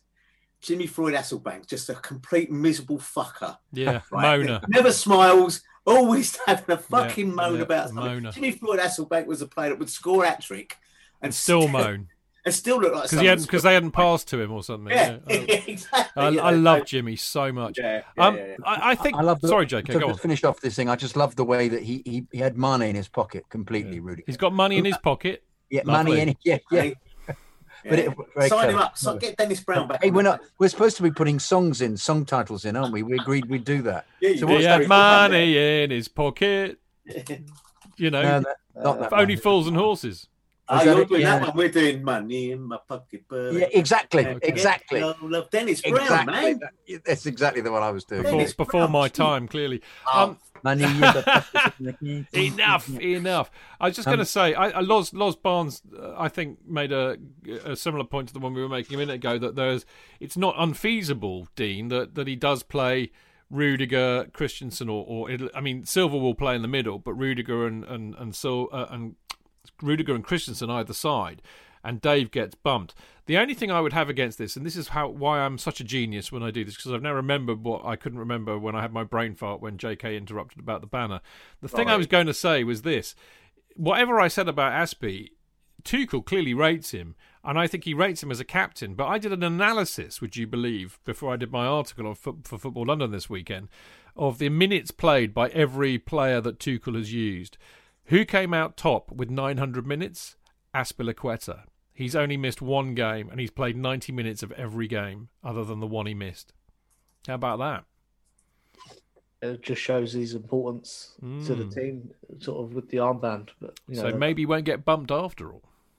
No, but I suspect it would be an eventuality that it's Christensen, Silva, and Rudiger as a free. Whether or not, as Tony said, the amount of games in a short space allows that to actually happen, because you need, to be able to have three of them fresh, and then all of a sudden Silva's fresh and the other two aren't. So you need to rotate the three that way. But the way they like to play at the minute, getting the ball out, if you have Christensen in that right position, he's got the ability of a midfielder to progress with the ball. There was a clip I saw on Twitter of him playing balls in between the lines, from the middle. And Aspie can get forward quite a lot in right position. So if he can do that as well, that could be a way to maybe create more chances to score some goals. Yeah, maybe. And the other thing to remember, of course, is that both Christensen and Rudiger are very well established internationals for Denmark and Germany. Now, we're going to wrap this bit up really by kind of weaving in a few of the wonderful questions that were kicking on doing the rounds on Discord on Saturday. And really kind of weaving it a little bit in with our top four prospects. The first from the wonderful Mr. Stick. Now, if you're on the Discord group, then you'll know Mr. Stick, because I think he posts in the ratio of 3 to 1 of everybody else. I absolutely love him. He's insane. I don't know how anybody can type that fast with their fingers. You did actually put him in his box a little bit. Oh, well, I tease him a bit because I'm a miserable old git. He said, I couldn't give a fucking shit. Well, especially when the game's on, I think, because he asked you a question. I know. Well, I'm a bit grumpy when I'm trying to watch the game. This is true. But even though I can't stand these awful bloody stills that people do, and then they write where players should have been standing and all this, because I think it's the biggest load of arse gravy ever invented by man. In spite of all that, I'm a very kind soul, and I said, look, Mr. Stick, if you want to do that, no problem, because there are people that are not like me who do like that kind of stuff. So you can have your own channel on the Discord group called Mr. Stick's Tactical Analysis, and I gave it to him. So there you go. See, I'm not just a curmudgeonly old bastard. I have a bit of a heart. Anyway, Mr. Stick, the wonderful Mr. Stick, who's got a great sense of humour, by the way, Brandon. He's a lovely lad. He says, and who shall I ask this to? I shall ask this to you, Mr. Kidd. How will poor finishing hinder our chances of a top 4 place? Well, inevitably, because we won't score any goals. That was a bit dismissive, wasn't it, JK? Sorry, I didn't mean to be dismissive, but Patronising, moi. yeah, sorry about that. Could we rewind and it's too ask late. the question again? Too late, mate. It's live. The only thing you didn't say there was... We need a dump button, don't we, for that? Obvious, is he? We need a dump button for that, don't we, like they have on radio. Do you remember we used to get the dump button used to us all the time on Love Sport? Even when we hadn't been naughty. Yeah, that's right. Yeah, that kept happening, didn't it? Yeah. You hadn't said anything. I I said I didn't say anything. No, but I think if the opposition always score nil against us, we might just fluke a penalty or something, in which case we might end up... I think we'll have no problem ending up in the top 4. I think we may even overtake Leicester. I haven't got a problem with that. I think I'm thinking a game at a time, like Tommy. I'm thinking about Wednesday at the moment, and then the FA Cup, and then I think we'll get. I wouldn't be surprised if we win the FA Cup as well, because if the opposition can't score against us, we might win on penalties, mightn't we? I think it's an interesting thing. I'm kind of with JK a bit here, Dino, because. I mean, yes, of course, you want to win matches and you need lots and lots of points. But if you're not getting beaten, and it's the old adage, isn't it? If the first job is not to get beaten and then nick a goal, and it's the old Mourinho technique, which worked very, very well for us. The only thing that scuppers my argument somewhat is that teams like that usually are very good at set pieces. So they quite often will nick a goal set piece wise. And I thought we were piss poor on our set pieces on Saturday, and that still worries me a bit, Dean. Yeah, dreadful. Yeah, and we've actually been quite good at set pieces this season, and Leeds have been very bad at defending them. So, not to take advantage of that, and I think obviously you miss someone like Kurt Zouma in the box in those situations. But in terms of the attack costing us top 4, I don't think it will, because we got into this position to be challenging for the top 4 with an attack that's not firing on all cylinders, because teams cannot score against us, and they cannot beat us on Thomas Tuchel. Yeah, 12 games, conceded 2 goals. You're going to win more than you lose with those odds. Tony, I think I agree with Dean now. I think that we're one smashing another team out of the park result from getting the confidence and the front line clicking, and I think Tuchel probably knows that you've sorted out the defence. There comes a point where you have to leave your child to get on its own. Be gone with you, child. You're the defence is the child in this particular tortuous analogy, and then go and look at your problem child, which is your front line. And I do you know what? I just think if we just had a few more pops at goal, put our laces through the ball occasionally a bit more, you're going to either score a cracker, you might even force the goalkeeper into doing a Lloris special and punching it back out to somebody or whatever. I genuinely think that. And I think if Tuchel isn't saying that to the boys before the Sheffield United game, saying, look, this team have got nothing, right? They're on 14 points. They're shocking. Go out there, tear them to pieces. This is a big game. Show them what you can do. And I think once you've done that, because football, you know as well as I do, Chidge, any sport is about confidence, and once it starts to flow back, and Mourinho knew this, and Conte had it with in his first year. Once that team started winning and started believing in itself, that's 50% of the job done. So I think the question's valid, but I don't think it's going to be a problem for much longer. And that is me being optimistic. Can you believe I've actually come out with those words? This COVID jab's doing my nutting. It's delirium, mate. It's delirium. I think you're right, mate. I think you are. I mean, look, the other thing I would say, just to wrap that one up, is that this is a mental season. I mean, look at yesterday when Everton, West Ham, Spurs could have all done some damage to us. They all managed to lose. Yeah. And what's happened this season is that nobody apart from City and actually United, to be fair, have been anything like consistent. And I would say we are the most consistent side at the moment, other than those two.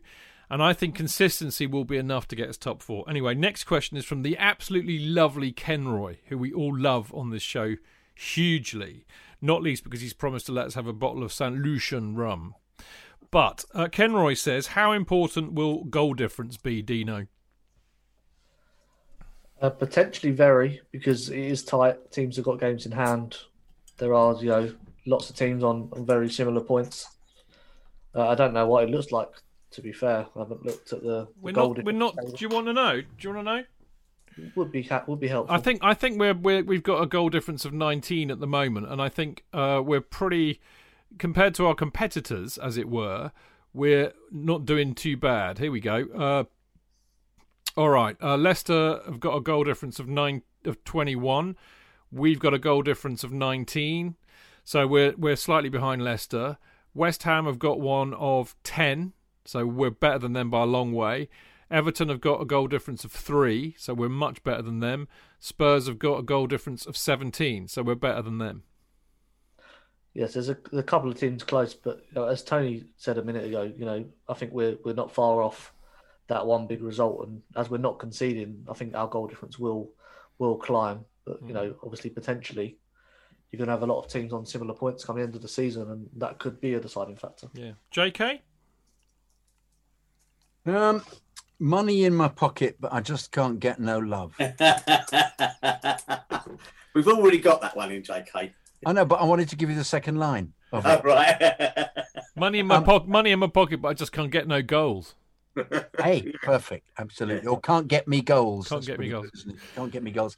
Well, no, I just repeat what I've said, really. If the opposition aren't scoring against us and we keep scoring, you score the odd goal, which we will do, then our goal difference just keeps climbing. But I honestly think that the weekend was an experiment. I think he'll have learnt an enormous amount about it. I'll keep saying it. And I think he'll go back to playing James and Adoy, and I'm afraid we might find that they just some of these players don't get an opportunity to play again. And because I think he fancies Werner playing on the left. He fancies James and Adoy, and it'll be one of Giroud and possibly Havertz playing in the middle. So it's a question of working out whether it's going to be Mount, Jorginho, and Kovacic and Kante and Alonso for Chilwell. Otherwise, I think he sticks with Rudiger and Christensen most of the time, and perhaps plays Silva instead of Aspi. But I don't know how he works that out. But I think just some of them won't make it. I just, he'll after a bit he'll go, this isn't working. I've got to keep. We've got to win some games, so I'll play the following team and work on them. Yeah. And I think people are just going to have to grin and bear it because we're getting down to the business end of the season now. Well, there you go. It's the best. That's the best answer to how important is goal difference that I've ever heard. Well done, JK. You are a legend and a genius. Now, Dino, a legend, exactly. Dino, the wonderful Jonathan Sharp from the Chicago Blues asks, is it time to ditch the 3/5 at the back? Which I think segues very nicely to what we were talking earlier about how do we unlock the creativity and goal scoring up front. I don't think so. I think it's important that we stick with the three and the wing backs to give that solidity to the team and to stop us conceding. I think the issue is when you take the handbrake off the wing backs to get forward and sort of get balls in the box on a regular basis, rather than sort of pegging them back, so to speak, to sort of protect the midfield. But not conceding is important. Defenses win championships and win games. Yeah. I think the issue that Tuchel has to find is how do you get the two wing backs supporting the three forward players more often. What did Fergie used to say? Defences win your titles. Goals win your games. Exactly. He's right. He's right. Tony? That sounded like Robert Newton in Treasure Island. Jim Lads. That's it. No, I don't think it's time to get ditched. Absolutely not. Really? Why? It's working. Yeah, I'm inclined to agree. Why do we sit this? Mike Bassett. Tomorrow we will be playing 4-4-2, mate. My favourite one. Just leave it. It just tactics, fucking schmactics, mate. That's what I mean. The only issue. Enjoy the fucking game, all right? Yeah, the only issue I've got with it is that, from an attacking point of view, it means your width comes from your wing backs, which I've got no problem if you've got a striker who can get on the end of something. Other than that, that of course, as I said earlier on, I think that means that you've got an issue with Pulisic and Ziyech, who are naturally wingers in the side, I think. But if that's how we want, if it means that we're solid in defence and we're not getting beat, then if it ain't broke, don't fix it. If anybody ever sat down with Sir Alex Ferguson and said, Are you playing a 5 at the back, a 3 at the back, or a 4 at the back? Because the answer for him would have been mind your own fucking business. Been a nutted you, mate. He'd have just said, "We'll play whatever it takes." Fancy a Glasgow kiss? He'd have said, yeah. So I don't ditch it. It's for all of our lack of goals. The last 2 games, certainly Everton and Leeds, have been the most entertaining ones I've enjoyed. Yeah, they've been all right. But no, they were creating stuff. It was all right. It was good to watch. End-to-end stuff, really, wasn't it? No. Just a lack of quality at the I'm business going to go, end. Mr. Sharp. You're a very fine person, but you're wrong. I don't think he said. I indefatigably want to ditch 3-5. He said, "Is it?" He was asking the question, Tony. Merely asking the question, mate. Yes. Yeah, but I was merely putting up the defence in case he was saying that. Very vociferously. JK, last question. You get the first dibs at it from the absolutely lovely Paul Burgess. Is it time to ditch Ziyech? Well, it's a conundrum, isn't it? Because he was terrific against us for Ajax. I mean, really, really world class. He similarly was fantastic for them in the season that they got to the final. But apparently, I was reading that he started off poorly for them, and they just had to, I don't know, pet him a lot. I don't know what you do with somebody. Can I ask a rhetorical question back at that then, Chich? Yeah, should we have done the same with De Bruyne? Oh, fuck me, we did. We sold him, didn't we? How did that work out for us? But Ziyech is 27, 28. How did that work out for us in the end? Not very well, but that's a very different argument. You can't. That's like comparing, Fabergé eggs to a Cadbury's milk, whatever. Cadbury's cream egg. Are much better. Cadbury's cream egg to a Fabergé egg. I'll get it right at the end. At the moment, he's not showing any of the form that he had before. I mean, what he appears to be missing, which I'm finding slightly desperate, is this ability to land the ball on a sixpence, which he when we went on for ages when he first started playing about that wand of a foot. Yeah. Well, we're not seeing a wand, we're seeing a log of a foot at the moment. And club foot, mate. Yeah. I didn't want to be so specific about my friends who have. He deserves. He deserves. A good point. We apologise for that insensitive, ill thought through remark. It does not concord with the feelings of the management of Chelsea FanCast. The code. Speaking of code, can I just go off? Young man. I've just given myself a memory. Have you realised that apparently Tuchel has been giving them code so that they can shout out stuff when they're taking free kicks? I thought you said Coke for a minute. Yeah, for giving them, yeah. That get him going, wouldn't it? Hey, have a snort of this, CH. Boom! He's the fastest winger we've ever seen. Large bottles of the spirit of the game, isn't it? Really? Large bottles of Diet Coke. Yes, other Cokes are available. I will not go with the idea of cocoa drugs. No. He's been giving this coders. Yeah, coders. He's been giving them pieces of music that have stops at the beginning. Coders. The code to shout out. So in other words, if you shout out whatever you shout out, Bobson, that means the cross will come over low. And if you shout out, Kartoffel, it will come over high or something. So that's what apparently he's been doing. And for the defensive organisation, Rathaus. It'll be no Lena Lovic. I'm going to stick up for Ziyech on the defence. I haven't finished yet. It's got far more German analogies to come out with yet. Yeah. Soon. No, I just wanted to say, we persist with him. First. Yeah, Tony, I agree completely. You have to persist with him. I just don't think it comes this season. Give him a season in front of the fans. I think you give him, absolutely. More and more likely we will have. You give him a pre-season as well. Yeah. Give him a pre-season because he's a very, very classy player, as he's shown. But the club have to make a decision, don't they? Because at the moment, the way he's playing isn't good enough. So no, but we have no need, as we've shown throughout the whole pandemic, we don't need to be a trigger finger club when it comes to any of our players. Yeah. We really don't. We've got a squad that at least 20 other teams, maybe not Man City, are looking at thinking, fuck me, if that lot ever clicks. And that's the question, if that lot ever clicks. But if it does, we're in big trouble. And I just think all of that intake we've had deserve a normal season. It might bring other pressures, but it might actually be the fertilizer they need in order to flower. Oh, sweet. But we've found out, haven't we, as the FanCast, because everybody that we wanted to discard has all come in and played fantastically. we're like the kind of Midas touch in reverse, aren't we? Yeah, we are. Yeah. Well, in fact, I could actually say King Midas in reverse to have a reference to that. King Midas in That's reverse. That's the Hollies. Did you know that? Oh, He's King Midas in reverse.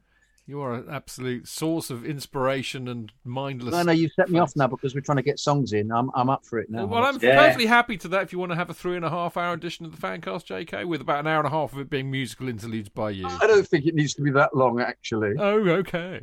Yeah. Yes, of course, the old songs were shorter, weren't they? Well, no, I'm not after I'm just after titles, you know. You know, there's no point in arguing, JK, because there's only ever going to be one winner in this, and the winner takes it all. Oh, very good. Thank you, Benny. I am rocking the Benny look. You are a bit, mate. You are looking a bit ABBA. Anyway, where was I? Honestly, these two, Dean, when they get together, it creates more brain farts than a can of baked beans. Or, in fact, this very fine, very cold pint of hobgoblin. You know when a cat licks ice cream? That's beautiful. You know when a cat licks ice cream and it gets a brain freeze? I had a great lug of that a minute ago, and it had the same effect on me. Anyway, Dino, Ziyech, my own personal view is that I think it's too early to judge. This is a weird season, but I do think he needs to be played in his right position, and that's what worries me. How do we accommodate him? Because it doesn't look like he can get into his right and preferred position. Yeah, I think in the immediate, like sort of here and now, he's been a bit of a passenger in this team, and maybe you need to take him out a little bit. You know, echoing what Tony and JK said, you've got to give him time to develop into the Premier League. I know he is 27, but you know the Premier League is different to every other league in Europe in terms of the speed and the strength of the defenders. I think he could play in one of them 10 roles behind the centre forward. You know, he can play through balls. We've seen what he can do with his left foot. At the minute, he's doing a bit of a disappearing act in games, and you know maybe a pre-season and you know all the things that go with that, as Tony said, will allow him to blossom into the player that he can be for Chelsea. There's a brilliant article that our friends at The Athletic wrote a little while back about Ziyech and why we need to maybe not be so quick to judge, and that just because he's 27 and he's an experienced player and he's played in Europe and all the rest of it, you need to look at him in the same context as we're looking at players like Havertz and Werner. So I think that was a very considered take by those boys. I think those have been some very considered takes by you lot for the last hour and what have you. Well done, you. Well done to our Discord lot, who we love to pieces. There'll be more information about how you can join our Discord group later on. But we're going to go to part 3 in a minute, where we're going to have a look ahead to the Atletico Madrid match on Wednesday. But before we do, a quick shout out to remind you all to join up and sign up to the Chelsea Supporters Trust, which of course is £5 if you want to be a member, £5 every year. If you want to be a member, that means you can vote, and also you can attend the various meetings that they have. Would you believe one of which is coming up this Saturday? Yes. Sadly, it's on Zoom because we can't meet up, but it'll be at 2 o'clock this Saturday on Zoom. But most important of all, it will feature a Q&A with the absolute legend that is Pat Nevin, who is about to release a wonderful autobiography. And if you know Pat and you know his writings by looking at the Chelsea website, you'll know he's a fantastic writer. It's a very interesting take on the game. So it'll be fascinating hearing Pat on Saturday. If you want to, you can sign up and be a member now, and I think you'll still be able to get in. So ChelseaSupportersTrust.com. You can find out how to join a member on that website. They are also at Chelsea S Trust on Twitter. And finally, the Chelsea pitch owners, if you want to own a piece of Chelsea, then you need to get yourself a CPO share. Owning a share means you have a share of the freehold of the stadium, and that protects it from being sold to a property developer in the future should anything happen to Roman. Anyway, that would ensure, of course, that football will stay being played at Stamford Bridge forever and ever and ever. Amen, as it should be. Now, the share prices range from between about 31 quid for an electronic share right up to 210 quid for a signed by a player framed share, which you can get given to you on the pitch at Stamford Bridge when COVID allows, obviously. But there are all sorts of price ranges in between, so well worth doing that. Just go to the ChelseaFC.com website, and you'll find, and just search for Chelsea pitch owners. You'll find all the details of how to get a share There, we will be back very shortly.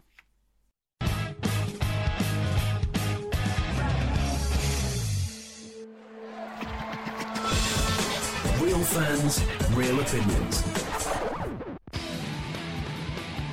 I'm Jason Cundy, and you're listening to Chidge and the boys on the Chelsea Football Fancast. Total nutters and proper Chelsea. Footballfancast.com.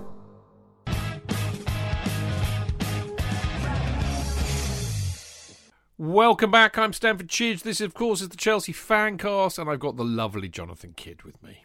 Fantastic to be here with you and with these lovely guests. And thank you for sharing your wonderful Sabutio T-shirt with us. Thank you. Yes, it's a Chelsea Sabutio T-shirt. Is it? Can we recognise the players, or is it a bit non-recognisable? Unrecognisable, but I think you could give them one face. Talking of which, mate, have you bought one of those Canners Sabutio? No, I will do. Oh, mate, you've got to. Have you boys seen the Canners T-shirts? No, where have these been? Mate, for God's sake, where have you been? Check out the Paul Cannerville Foundation on Twitter, or Canners, King Canners on Twitter. They're selling brilliant T-shirts. So it's like a white T-shirt with a little Sabutio figure of Canners in the classic shirt, the Lecoq Sportif shirt, as a Sabutio player on a background of a green background. And they're all at 20 quid. They're all in aid of Canners, really, to get him back on his feet, because he nearly died, for fuck's sake. So, he needs a bit of help. I bought one the minute I saw the ad on Twitter.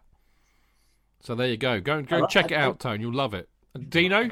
Yeah, it's in the shopping basket for this Friday. There you go. Good man. And you lot out there, I forgot for a minute that we were actually doing a podcast, but not for the first time this evening. Get on there. Go and buy a Canners T-shirt. They are, if you love Sabutio as a kid, it's perfect, and it's got little Sabutio Canners on there. Just check out at King Canners on Twitter. You'll find it. All right. This, and I didn't say hello to you, Dean, or Tony. How very rude of me. We have the wonderful Tony Glover on the show. C'est un grand plaisir de vous voir. That takes me back to Arras. That takes me back to Arras. Me and Tony ordering beer and dinner in a restaurant we were at. Mange too, Rodney. Mange too. We've also got the wonderful Dean Mears with us as well. Evening, Chidge. Pleasure to be back. Always lovely to see you, mate. You know that. All right, so now it's time to talk about Atletico Madrid, who we have coming up this Wednesday night. This is a huge game, people. This is huge. And it's huge for two very good reasons. One, it's the European Cup, which is the biggest competition, I think. To win the Champions League is just like uber special.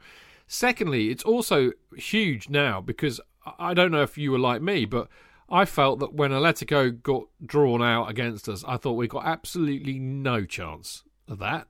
So wave goodbye to European football this year. And what do they do? Tommy Tuchel comes in and they only go and win 1-0 with an absolute worldy goal. And nobody beats Atletico Madrid at home. And we damn well did. But we've done it before, haven't we? But they weren't really at home, were they? Well, I splitting hairs really, but you know what I mean. We did really well. We've now got a humongous opportunity, which I certainly didn't expect, to get through to the quarterfinals of the Champions League. And then, you're 2 games away from the semi-final. And then you're only 2 games. Weirder things have happened, as we all know. But let's not get ahead of ourselves, because I think this is going to be an absolutely hugely tough match. Simeone's an absolute master of a manager. However, boys, I've got the form book here. And Atletico are a bit... they are so like us, it's not true. They don't let in many goals, but they certainly don't score many either. Their last 5 results, since they lost 1-0 to us, they've beaten Villarreal 2-0 away. They drew 1-1 at home with Real Madrid. They beat Atletico Bilbao 2-1 at home. And their last match, they drew 0-0 against lowly Getafe in La Liga. And Getafe had 10 men, so they couldn't beat a side down to 10 men. Now, whether that was because Simeone dumped most of the players he wants to play on Wednesday or not is a moot point. I don't know. But, of course, that could be a possibility. But that all said, they're still top of La Liga. They're top by 6 points to Real Madrid, who are in second. and a point behind Barcelona. Barcelona are a point behind Real Madrid, and then Sevilla, who are a long way behind. So thing is, Tony, this is a toughie, isn't it? Period. Surely, let's not get ahead of ourselves here. No, and I wouldn't have got ahead of ourselves with the 1-0 win away, because to get that famous scene from Fever Pitch out the way when Arsenal score first, and the bloke playing Nick Hornby goes, "It's too fucking soon." It's just soon. Yes. You've got to ruined it now by going a goal up. Listen, we are hard to score goals against, right? And I would happily accept an absolute bore draw, a 1-1. I don't see 2 goals for either side in it. Okay. I think the worst possible result could be us going down 1-0. I think Rudiger starts, and if Suarez is, as I would expect to start, Rudiger now knows he can put Suarez in his pocket, and Suarez knows similar. He's got money in his pocket. He's got Luis Suarez too. I think, and the one person who will not be taking it for granted is definitely Tommy T. So I think it'll be I don't think it'll be a game for. If you want entertainment, I suggest you can't nip down to your local Blockbusters and get a DVD, but you know what I mean. Get a VHS, Tony. Yes, one for the teenagers there. I don't think it'll be an entertaining game. It doesn't need to be. JK, the obvious question to ask, really, because we like, this is the Chelsea Fancast. We don't do clever. We do the obvious. That's why we're here. Kovacic comes in for Jorginho. This we know. Who comes in for Mount? Havertz. Havertz plays Mount's role, and he plays James or Odoi, or perhaps brings James on in the second half to be more defensive. I think you just play for that the usual pattern. He'll play Odoi, he'll play Werner, and Giroud. Yeah, and he'll play Alonso, and he'll play Kante and Kovacic. Yeah, I think absolutely. I would agree with all of that. I would say Aspie, Christensen, Rudiger, and I would have James actually and Alonso as the wing backs. I think he'll be really cautious, Dean. It's actually tricky. A 1-0 is actually quite a tricky result, because if Atletico score, then you're back to square one, aren't you, Dean? On the other hand, if Chelsea score, that's a really hard to come back from for Atletico, who like us don't score many goals. So he could be caught between a rock and a hard place, I think. But I would start with Alonso, and I would start with James, and I would absolutely go Giroud up front and Werner and Havertz either side or behind. Sorry. Yeah, I think it does play into our hands, the tie, because we don't need to score, and all we have to do is not concede. And they're the two things that, not conceding is the thing we've done very well. Not scoring is something that's been a problem. So the fact we haven't got to do that sort of plays into our hands. I don't think he goes with Giroud. I think he goes with Havertz, Werner, and Callum Hudson-Odoi as the three up front, just to have legs, number one, and have pace on the counter-attack for number two, because he's going to be happy to sit sort of more defensively solid with James and on the right of the wing-back, the same back three, and Alonso on the left. Kante and Kovacic don't really get forward too much. They will sit. I think he'll go with pace rather than Giroud, and then maybe bring Giroud on later on into the game to maybe hold that ball up a bit more and make it stick a bit higher up the pitch. But yeah, I definitely think it plays into our hands that we don't have to go out there and win this game. It can be a 0-0, and that's something that we've shown we can do. I mean, I think actually, Tony, that's a really interesting point there. We're in a situation right now, aren't we? Because, I mean, this is the great thing about European football. It's like both legs are actually like two halves, aren't they? Yeah, they are. We're 1-0 up after the first half. They've now got to come out at us, which means we could be able to hit them on the counter. So having, Hudson-Odoi and Werner up front with Havertz gives you pace on the break. My concern more than anything else is that there's, during the whole pandemic, there's no such thing as a home advantage. But we're not really seeing that anymore. So that you can't have a 12-man, in a vociferous midweek, raucous post-work crowd to get on Atletico's backs, or whoever it was we were playing. But do you know what I was going to say? Go with Giroud. But now what Dean said there, I see the logic of it because, one thing Atletico Madrid probably haven't got in abundance that we have is players like that with pace, trickery, and Simeone's never been he's a bit of a Jose, isn't he? He's not exactly a paradigm of modern free-flowing attacking football. Never has been, is he? His teams will win 1-0, 2-0, but you don't really see them tear people apart that often, apart from when they sorted us 4-1 in whatever. Yeah, well, Falcao did that, didn't he? Yeah, but I think in such a weird season, I think you're right. I mean, if we scored a goal, of course, they've got to get two. In order for the away goals. And I saw somewhere that the UEFA were saying that they probably should have dropped the away goals rule for this season because there's no real, if you're Liverpool and you're Leipzig and you're playing in fucking Budapest, you can't really use that as an away. I mean, one team's probably had to travel a bit further, but I still see, even if we did what Dean says, and that makes more sense to me, I still see it an incredibly cagey affair. I mean, ultimately, Atletico Madrid have got to come at us, which means that we will have opportunities to hit them on the counter. We're not the defensive unit of old under Mourinho, where you would just sit there and soak it all up. But we are certainly looking a lot more steady now than we would have done under Frank. And I don't say that to denigrate Frank. We just do look a bit more organised. I mean, there are conundrums here. We are missing Jorginho and Mount, and I know that many of us would be close to, would immediately say, we're not going to miss Jorginho. But hang on. I mean, in a game, actually, where it would be really advantageous for us to keep the ball, JK, whatever one thinks of Jorginho, he's very good at doing that. And I do think we might miss that. I think we'll definitely miss it because the way that he's been working it out, he's become rather integral. Despite our hatred of him. I think, what were the words you said? I don't hate him. I don't hate anybody. I never want to see that man play for Chelsea again. I was cross at the time. When was that? When did I say that? When did I say that? Every week. No, that's that's defamatory, mate. You'll be hearing from my solicitor in the morning.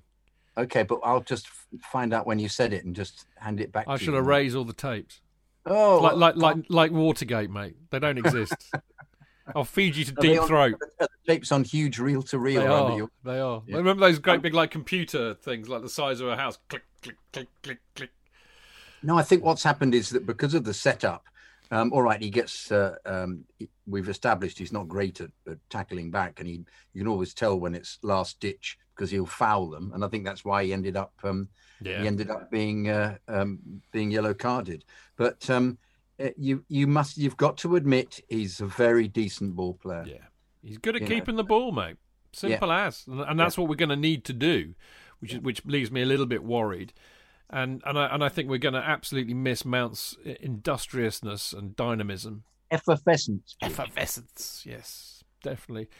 But I don't know. I mean, Dean, I have faith in Tuchel. I think he tactically got it spot on against Madrid in the first leg, and I think he's capable of working them out again. Thing about these ties, though, as we all know, we've all been watching the game long enough, for all the tactics and everything else that these managers can do, you need a bit of luck too. So we're not going to go 90 minutes without Atletico having a chance. So we've got to have a bit of luck too, I think.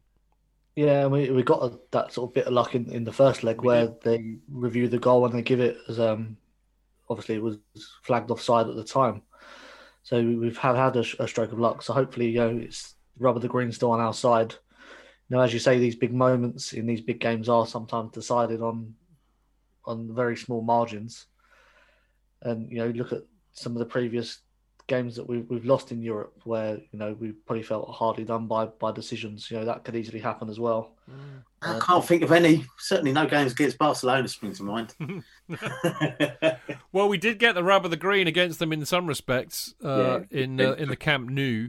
Yes, swings and roundabouts, etc. I don't know. I mean, Tuchel's a funny bloke. I wonder if I mean, this is not revisionism of any kind, really. But I think it's interesting to reflect back, and I think in reflecting back, I think that Frank was a rather unlucky manager actually, and I'm wondering whether Tuchel is more of a lucky manager. And as Napoleon famously once said, "Give me lucky generals, not good ones." J.K. Yeah, I thought that was Wellington. No, it was Napoleon. Oh, was it? Yeah. Do you want me to go and phone Alex and confirm this? Donnez-moi les généraux. Mange tout, Rodney. De bonne chance, mange tout. Bonnet de douche, Rodney. Yeah, that's it. Bonnet de douche. So, do you think Tommy T's a lucky general? Well, he mentioned it himself, didn't he? He said a lot of it was luck. In the end, all he can do is hope it sets it up all right. But what are we going to do if he picks Havertz, Pulisic, and Ziyech and Werner? I was going to say go down the pub, but we can't even do that. That'll throw our plans out of the window, won't it? Well, I've got a terrible admission to make that I'm going to miss. I'm in a meeting until 9, so I've got to hit the old TiVo. You can always record it and then just turn your phone off. Yeah, I know. I'm going to TiVo it and then go dark. Exactly. That's what I do. The number of times I've watched games at 2:00 in the morning, not knowing the result, been in purdah, been hiding away, under the bed. I shall have to do the same. So there you go. Unless, of course, I'll be having to watch it downstairs. So I'm just hoping the missus doesn't come in and says, "Why are you watching that? They bloody well lost. Why are you wasting your time?" Yes, no, don't say that. I don't know the result yet. Yeah. It's like the Likely Lads all over again, isn't it? Two characters tonight, and we've had Nerdy Man, who Tony came up with, which I really like. What was he? Was the man who knew everything, and he was a bit like that, and I like that character. And we've now had Sarah. Oh, yeah, I know the one. We've now had Sarah, who appears to be a bit like that. Yeah. It's really unfair. I know, but she gets. I mean, her whole life is taken over by football. The poor woman. I do feel for her. She's very lovely and tolerant of that. Now, okay, time to nail our colours to the mast. Tony first. 1-1. 1-1. 1-1 for Tony, which would get us through, of course. Yes. Dino. 0-0. 0-0, yeah. That's the first time I'd be happy with a 0-0 under Tuchel, I have to say. I'd like that. That's poetic, really. So Dino says 0-0, which, of course, would also get us through. JK. Well, I'm going to be different from all of you. 5-1. I was going to say that and then go. Yeah, no. I knew you were. No, but 0-0. I agree. 0-0. 0-0 or 1-1. Yeah.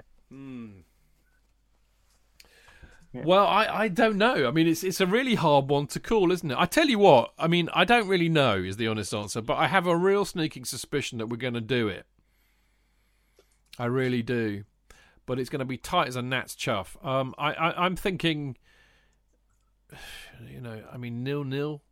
Well, I've got to say, I think it's going to be a really tense, horrible 0-0. So there you go. 3 of us say 0-0. One of us says 1-1. Yeah. Yeah, I mean, I think if the consensus is that I don't think any of us think it's going to be a particularly entertaining game. Yeah, I mean, it'd be interesting to see if Tommy T can set up a team to be more dour than Jose could. Yeah, when needed, because let's face it, Alex Ferguson was quite happy to do it and didn't give a shit what the critics said. No, it's all about winning, mate. At the end of the day, exactly that. Yeah. I mean, I really, this season of all seasons as well, I would really love to see us go through. I think we all need a bit of that lift because I mean I don't know. Am I alone here? I really didn't expect us to get past Atletico Madrid at all when we got drawn out of the hat against them. Do you think they'll play differently, Chidge? Do you think he might change his tactics? He won't play the 6 at the back? But he's got a slight issue because Suarez, let's be honest, was a fantastic striker in his day. But, you know, I listened to the wonderful Trans-Euro Express on TalkSport on Sundays, and they have the best... Oh, that's the Danny Kelly one, isn't it? Yeah, and they have brilliant European journalists on there. And I remember them saying before we played them the first time that João Felix is a supremely gifted talent, but we boxed him up when we played him up there. And Suarez was really brought in to score goals in La Liga, which he's got 18 this year, and he's doing, you know, pretty well. But he's struggled in Europe, which is a step up. He's not the player he was, is what they were saying. So, you know, I think like us, how are they going to score goals? So it's going to be interesting. If he does the same thing of pushing the source away for throw-ins down the left and right-hand side, which is the tactic that he employed, which was very clever. And he had 6 at the back, didn't he? Remember? He played 6 at the back, effectively. Simeone. Yeah. Yeah, he did, yeah. You know, so very interesting. Well, all will be revealed. By the time we see you all again on Friday, we will know whether Chelsea are in the draw for the quarter-final of the European Cup. I certainly hope they will be. And my friends, that is pretty much it, bar a bit more pluggery. Some worthy pluggery, actually. The first of which is the wonderful Big Stamford Bridge virtual sleepout, which I alluded to earlier on, which me and a lot of other people, they're not all Chelsea Sports Trust people, but a lot of other people are taking part in. Sadly virtual this year because we're not allowed at Stamford Bridge, so we're all kind of doing it wherever we can, which for me will be in my garden shed / garage on a very cold, dark, dank concrete floor. But fear not, my chums, I will fortify myself by sitting in front of a lovely fire pit for an hour or 3, whilst finishing a lovely bottle of scotch that I bought a year ago, actually, Auchentoshan, and I think I might have a big Cuban cigar. And I might even appear on the podding shed via Zoom on my mobile phone whilst I'm doing all of that in front of the fire pit for Tony, if he has it at the same time. But it's a really, really worthwhile thing to support if you can see your way clear to supporting me in this endeavour. I've got a Virgin Money giving page, and you can find that. I've got it pinned on as a pinned tweet on my Stamford Chidge account on Twitter. And it's in aid of the Stoll veterans, who, of course, are our next-door neighbours at Stamford Bridge, many of whom have had horribly traumatic lives. Many of them have been homeless. Many of them have got PTSD. Most of them, if not all of them, have served their country. You know, and they deserve a bit of help. They're lovely people. We've met them all, and there's some there's a video doing the rounds that you will have seen, I expect, with Alex, who is a real character who you'll often see on a match day. So please, if you can, support it. It doesn't have to be me, anybody really. I think there's a generic giving page too. But if you could support me, that would be utterly, utterly lovely of you. Now, the next thing, of course, is we have basically joined forces with a lovely institution called Football Prizes. And what they do is that they have a competition every week where they basically, it's a bit like a raffle, really. They raffle off a bit of Chelsea merch. So last week, the first one, we did a John Terry signed shirt, all framed up. This week, as I said on Friday, somebody will be winning a signed and framed Eden Hazard shirt. So there you go. Well worth, yeah. In the draw for that, I think. Well, mate, £5. I mean, can't say no, really, can you? So you just buy a ticket for what they do. I think they have about 100 numbers, right? And you buy a number. Yeah. Okay, from what's available. You pay. Yeah, I know. It's like they do at the kind of golf club for the Open and the stuff like that. You buy a number and they turn it over and there's your player. But in this particular case, it's your ticket number, isn't it? You buy a number, right? And then they've got 100 balls, all with the number on, and they put them into a you have to be careful how I say this, a ball shaker. So like a ball bag, yeah. Not a ball bag, it's a mechanical contraption, and he presses a button, Bill presses a button, and they all whiz around like that, and then he stops it and he picks one out. And your name is up on a TV screen, so you know where you are and what your numbers are, and if you're really lucky, it gets pulled. Why is JK fiddling with it? Why you're fiddling with your nipples, JK? What's going on? I'm very aware of how droopy my breasts were.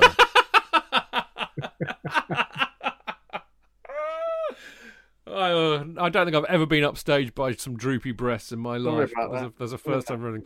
Anyway, yeah, look, get on it, people. This is really, really good. And I mean, every week there'll be some new merchandise for us to give away not give away, but allow you to enter into competition to win. $4.95 for a ticket. Now, as of last week, half the tickets are already gone, so you need to get on this quick. So either go and find the tweet on the Chelsea Fancast Twitter feed. I'll alert you to it again tonight. It shouldn't be too far down our feed, so just go and check that out. Or go to footballprizes.co.uk/product/Eden-Hazard. There you go. Now the competition ends at 7:30 p.m. This Wednesday, so just before the Atletico game. So you need to get on it before then, and they probably will do the draw around 9 o'clock while we're all watching the game. So it could be a nice surprise for you after the game. So there we go. Right, I'm afraid that is all we've got time for this week. JK and I will return on Friday with the wonderful Dan Silver and Sam Inkersole from football.london for our preview show at 7 p.m, which of course is live on Mixlr. Live. Now, obviously, we'll be looking back at the Atletico Madrid match. Hopefully, we'll be in buoyant mood. But we'll also be looking ahead to the FA Cup quarter-final against Sheffield United. And I'm very hopeful that we'll be joined by the lovely Ben, the travelling blade, who he's been on twice before. He did say, didn't he, JK? He said, I'll be back because we'll see you in FA Cup. We'll be back. And he was right, mate. Yeah. And he's lovely, isn't he? We might let him do the Chip Butty song again. I'd like it. And maybe you can sing him a Beatles song to cheer him up, because he's really fed up that they've sacked Chris Wilder. Of course he is. Oh, I bet he is. Yeah. He's a lovely lad. I'm really. He's kind of my favourite, actually. Ben. I really liked him. So you wonder if Frank would go there?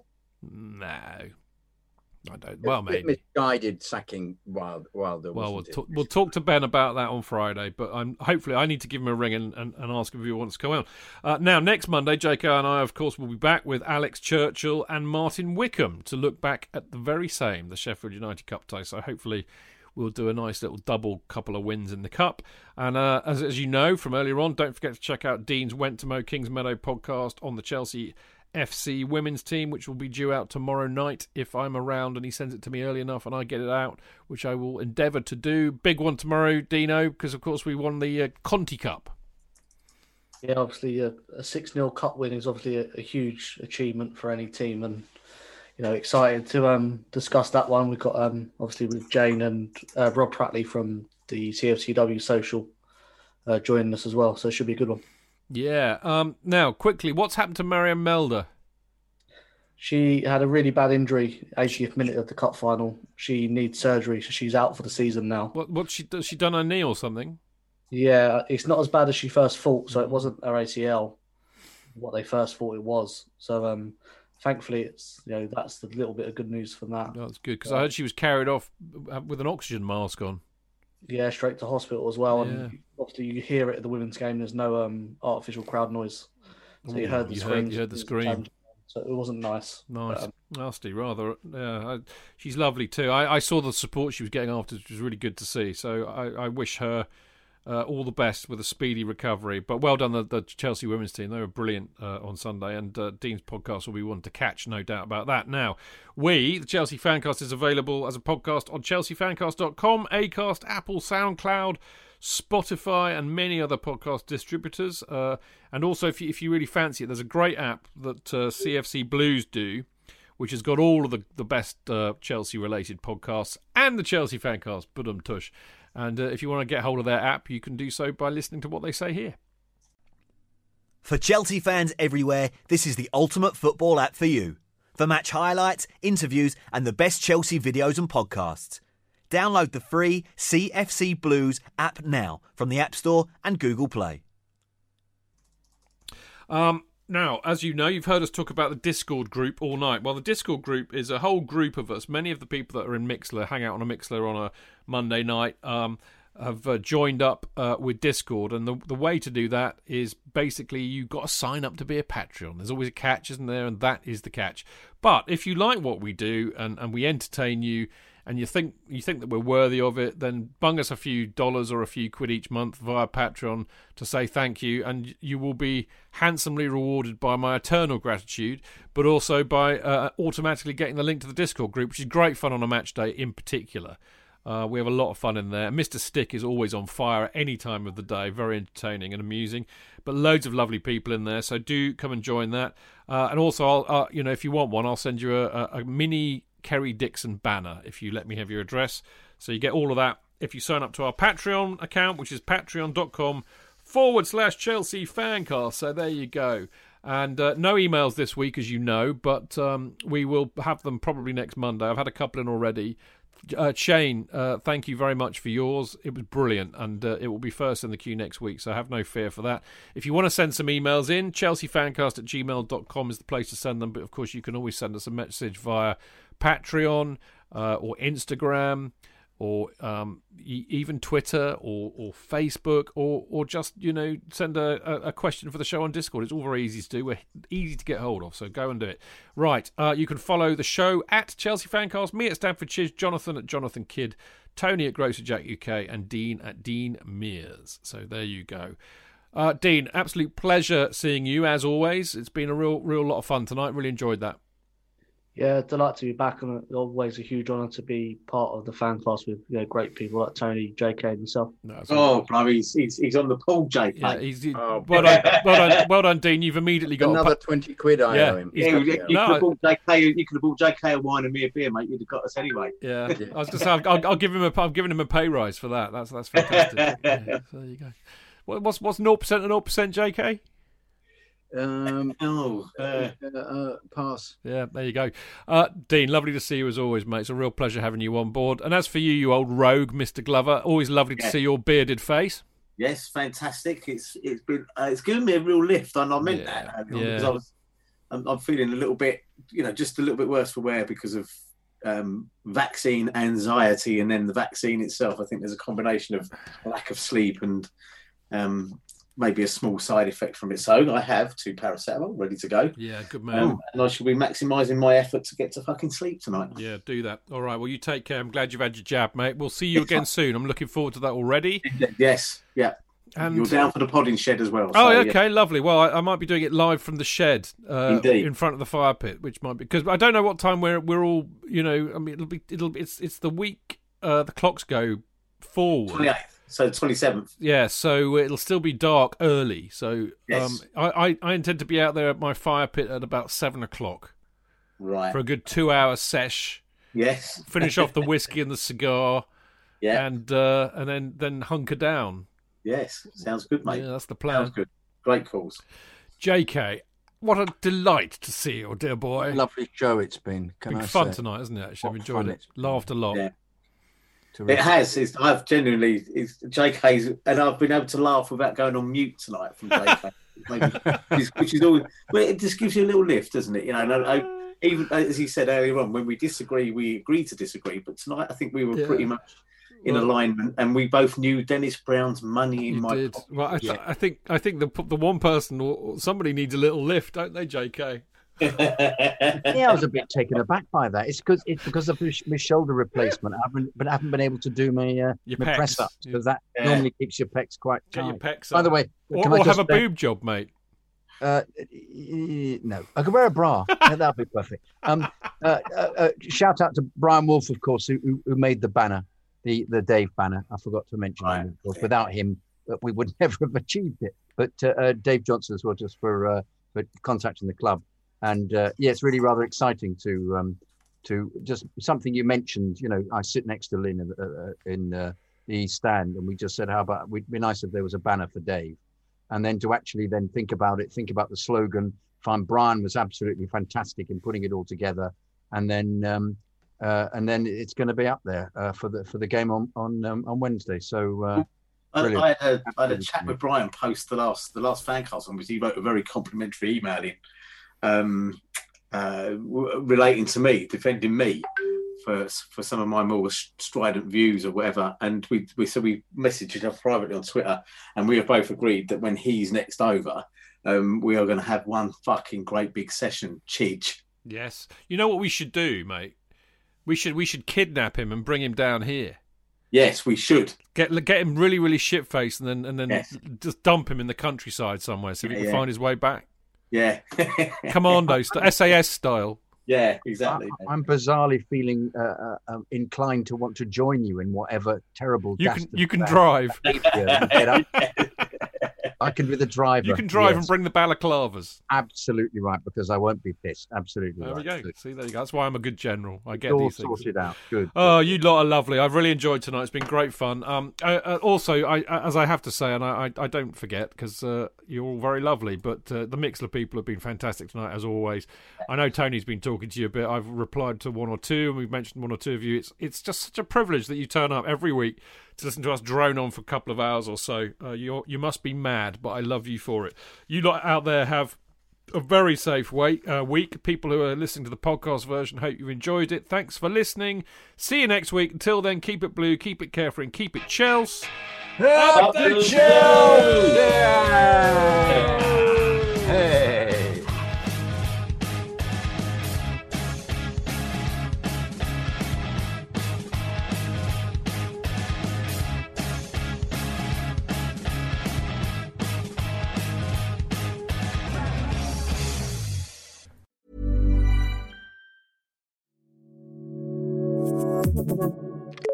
Acast empfiehlt Podcasts, die wir lieben. Ich bin Namri Dagyab vom Achilles Running Podcast. Und? Hattest du dir fürs neue Jahr vorgenommen, mehr Sport zu machen, laufen gehen und so? Aber jetzt fehlt dir so ein bisschen die Motivation. Ja, dann hilft dir vielleicht der Achilles Running Podcast, deinen inneren Schweinehund zu vertreiben. Wo wir jeden Freitag mit unseren Gästinnen über Sport, Gesundheit und Ernährung sprechen. Wir hatten auch schon zum Beispiel mal Luisa Dellert bei uns da oder erst vor kurzem den Paralympics-Champion Matthias Meester. Also ich schlage vor, du ziehst dir Sportklamotten an, suchst dir eine Folge vom Achilles Running Podcast aus und wirst jetzt aktiv. Oder einfach auf dem Sofa liegen bleiben. Ne? Finde ich auch okay. Hauptsache Podcast.